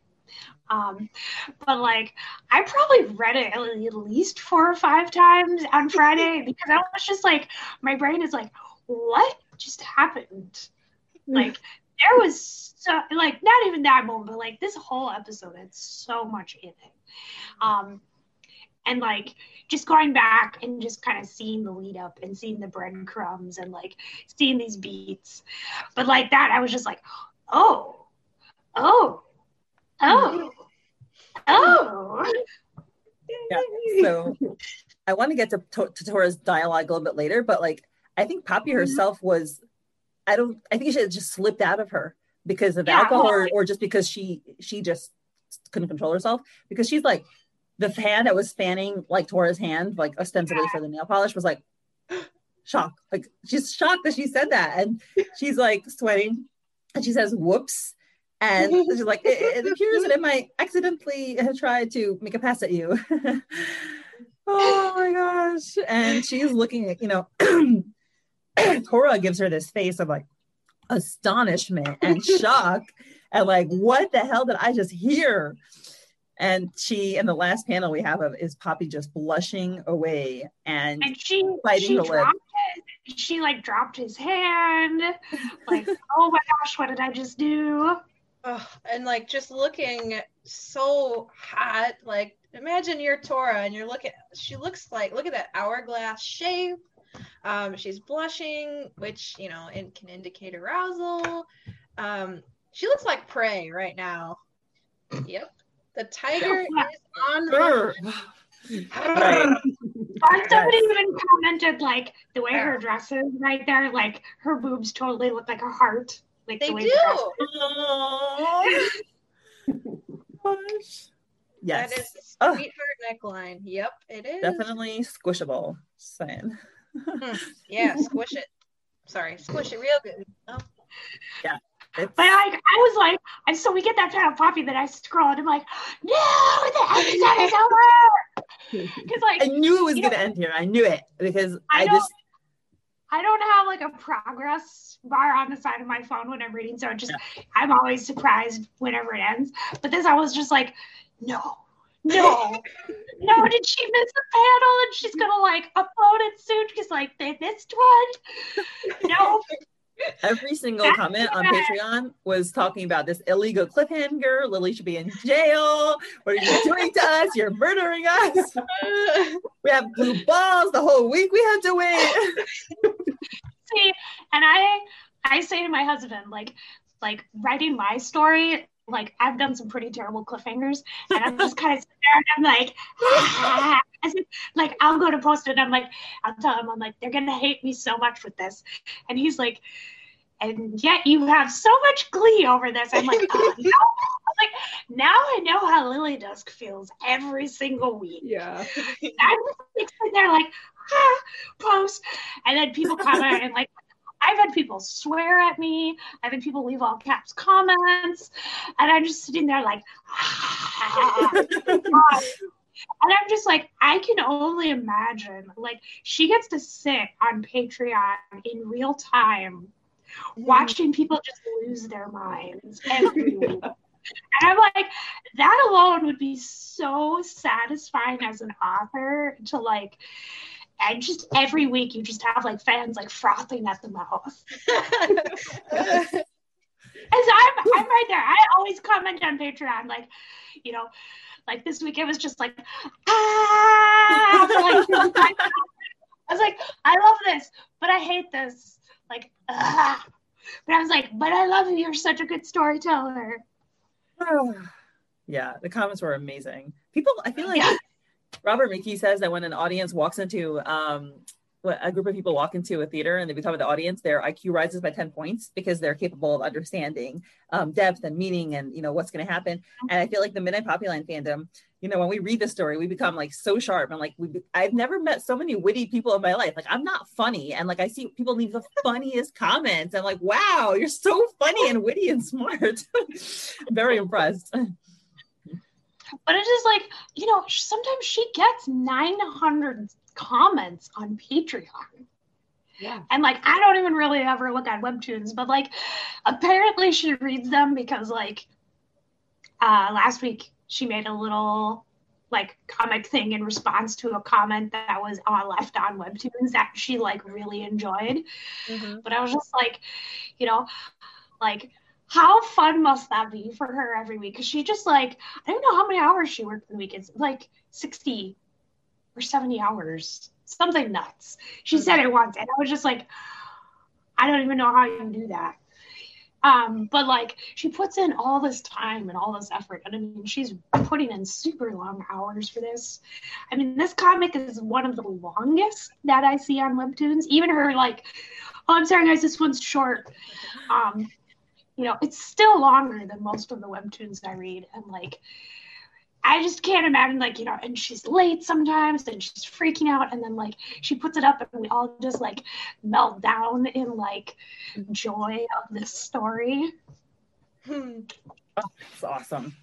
I love her. I love her so much. Yeah, and I hope that this week does come out on time and we don't have to wait another week. Because I think I would just die. I would just like I need an answer.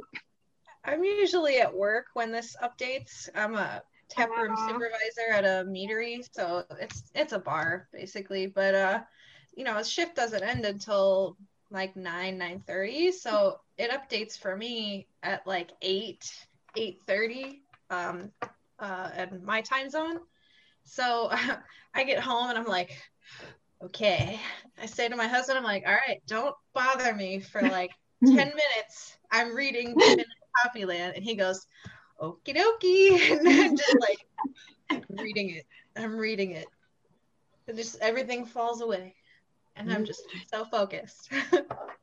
Yeah, I sometimes like we'll be out. Well, not so much lately, but we've done like, it's 8:00 on Fridays for us here is when it usually comes out. And so sometimes we've been at like friends' houses for like bonfires this year.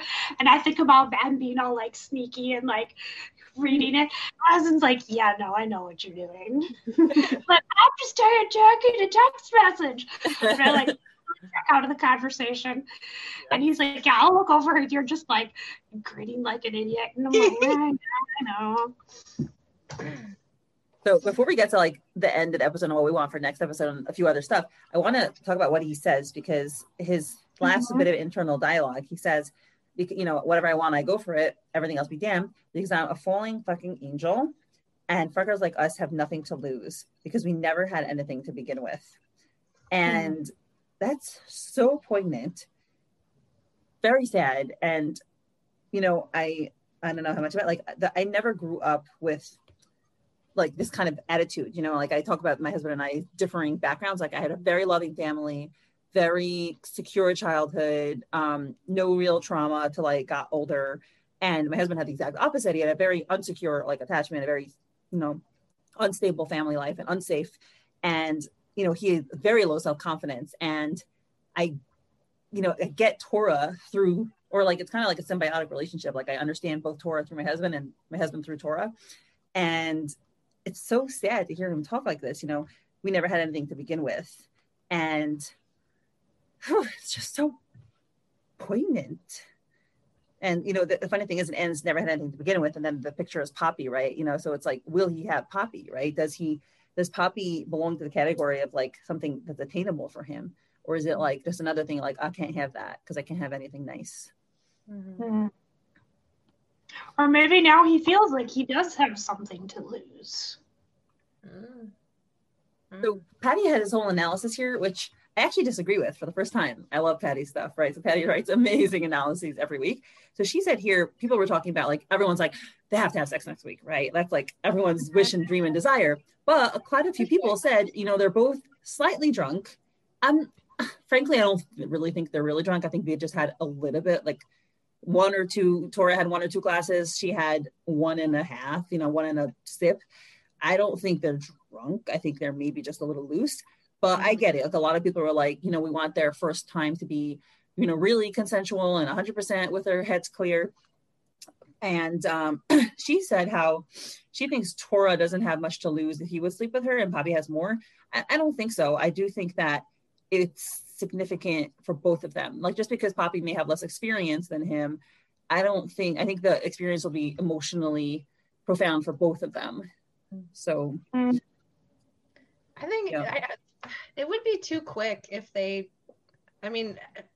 you're living it, if this is like happening to you in real life, I totally, if you want to go for it, go for it. But like as a story, I feel like that the pacing, that would be way too quick to have them sleep together next week. Like I would go, oh, well, I'm here for it, but I don't know, it would be too fast. I feel like they're really developing the emotional connection way before the physical. So well, and if you talk about groupings of 3, they have kissed twice now. Oh, and, yeah. And both times have kind of been interrupted. So I'm hoping 3rd time's a charm and they do not get interrupted. I'm already scared about next week. And like, you know, somebody posted on Facebook, I think a poll, which character is most likely to interrupt Poppy's and Tora's makeout session next week? And Quincy got number 1. It's like, I can totally see him. Hi guys, here's your birthday cake. You know, the whole parade behind him. Happy birthday to you. Like, shut up, go away. Quincy's a little more astute than that. Like, he totally like just dragged Jacob off. Like, he pretty much made sure that like, oh, Ardeen and Damien are making out. Oh, here's Jacob. Let's just take him somewhere else. Yeah, that's true. He does want this ship to sail. Yeah, it's just like, okay, if I can get this whole cave empty, I will. Oh yeah, that was that whole conversation, which was hilarious. Yeah. So like, but I'm hoping 3rd time's a charm and they get a nice long kiss. Yes, exactly that. Whatever you just did, that. Spasm. Daddy also pointed out that, you know, because Tora never had much control over his life, he wouldn't want for her to be with him in a way that has anything but less than full control. And I do like that point. And she also said, I thought this was very sad, where she doesn't think Tora would want Poppy's first time to be with him because he wouldn't feel worthy of it. Oh, just like shoot my heart. I think she's gonna have to do some convincing that, you know, like really state, I want you. Like when they get to that point in the story, like I think he'll be hesitant. I think that's right. And she'll have to be like, no, listen, I want this. Let's do it. Let's do the thing. I think he'll be more scared, right? For him, you know, it means something, right? The women he slept with before, unless we find out something later, we're pretty sure they meant nothing to him. And this would be the first time it means something to him. And that, you know, when you have something to lose, suddenly you're scared, right? The other women, he didn't have anything to lose. They were just people that he was transacting with physically, and that's it. And this is something totally different for him. So he wouldn't want to mess that up. And I don't think he would feel worthy either. And that means like a whole set of things, right? When he sleeps with other women, there's nothing to it beyond that. And this means something. This is something huge. This would mean a relationship. This would mean love. This would mean commitment. This would mean sticking together. This is stuff that he's terrified of. And also putting her in danger at the same time because of the line of work and all this. And you know, you don't know what'll happen, like crossfire, say. So, well, and even with her like drink getting roofied, I mean, that has no connection to any gang stuff. I mean, that was just these skeezy guys that showed up. But like, I saw somebody, I think it was on Facebook somewhere, said the comment that like, you know, this is almost like a glimpse for him of what could happen if she's with him, is that like maybe those guys were trying to get back at him, and so they spiked her drink. And you know, that's why Tora tried to end things before Regina's peak, is because he's like, I don't want her to get hurt, and like trying to protect her from, you know, the danger of the mafia. Yeah. No, this was definitely a doozy of an episode. There's a lot going on, and so much to talk about. I mean, there's literally like, I feel like there's like 4 pieces of this, and I don't know, like you said, it looks like her comic is like longer than most webtoons, and it's true. I do agree. It's like, it's one of the ones with the most content per episode. Like, I feel there's so much happens. Yeah. Well, and I was laughing because, like, you know, when you pick these episodes to come on, you don't know what's going to be happening. Yeah. But like Friday night, I was like, my first Tiger Pops episode, and this is the one I get to come on for, and I was just like, yes. Well, and too, if you think about it, Lily, like, she took that week off, and if that hadn't happened, we'd be doing the next episode. I was like, what was going to be going down on that episode? But I really like this episode. I'm not knocking this one at all, but I feel like I've been in a lot of the doozy ones, and I'm like, okay, I hope we get to pick some more. Yeah. So what do you guys want? What do you guys think will happen next episode? I'm hoping they talk, and then make out. Of course a kiss. Of course. Yeah. But, something. Yeah. I mean, something's gonna happen where, you know, someone's gonna come into the club and screw shit up, or I don't know. Some kind of drama is gonna happen where it's not gonna just be all smoochies. But frustrated already. I just want smoochies. That's smoochies. Forever and ever. Maybe about another 100 episodes. Yeah. Well, I do have to say that Lily does actually moves the story along at a pretty quick clip, like, and not in like a rushed way, but like she had even said like, oh, you know, worrying about like the comic hitting like a saggy middle. I was just like, yeah, I was like, what?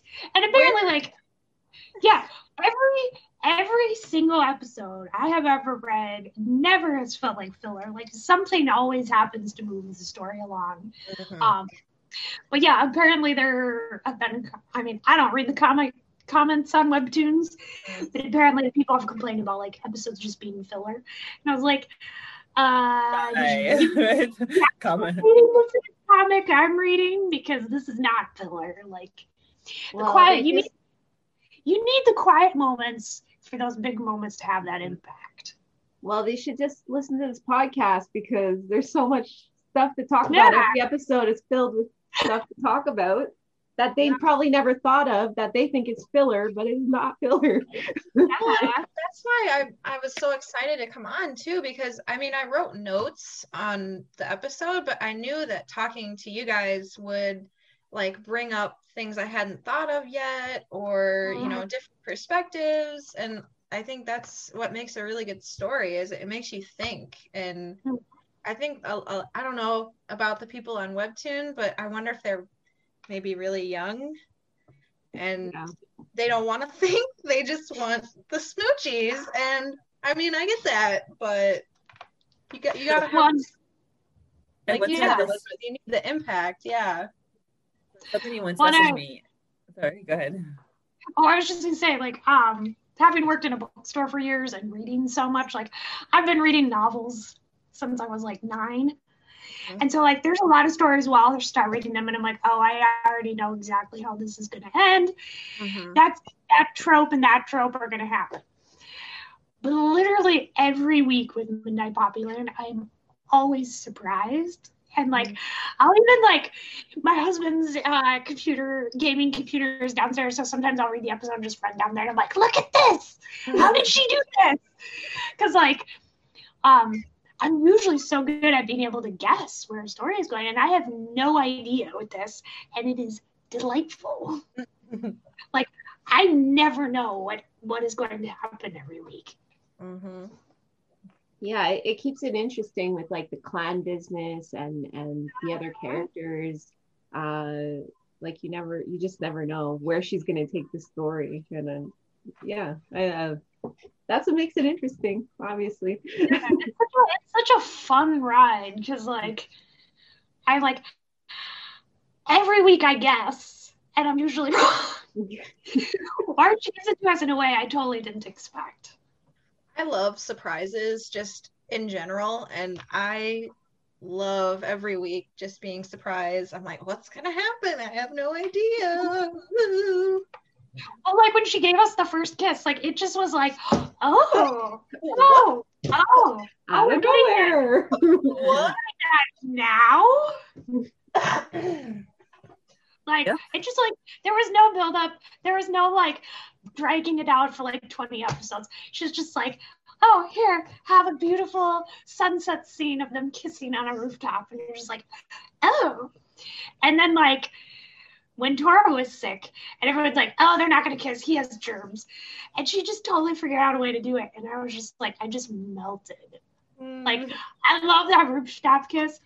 But that one, it was just like, in his apartment, just so tender. And I'm just like, what is their next kiss going to be like? Because they keep getting better. I feel like this one maybe will be like really passionate because like Mindy, you mentioned the, you know, just loosening up, the alcohol maybe a little bit loosening, not like in a weird, icky way, but just like, you know, inhibitions are lowered. It's like, okay, I know this person now. It's not just like, oh, he's some dude, you know, it's like the feelings are there. They're starting to build. It's like, ooh, yes. I think we need at least like 10 panels of kissing. At least. Pretty please. We have to wrap up here. Okay.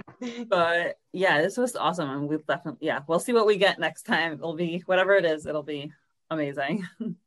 Thank you so much for thanks, Mindy. This was great.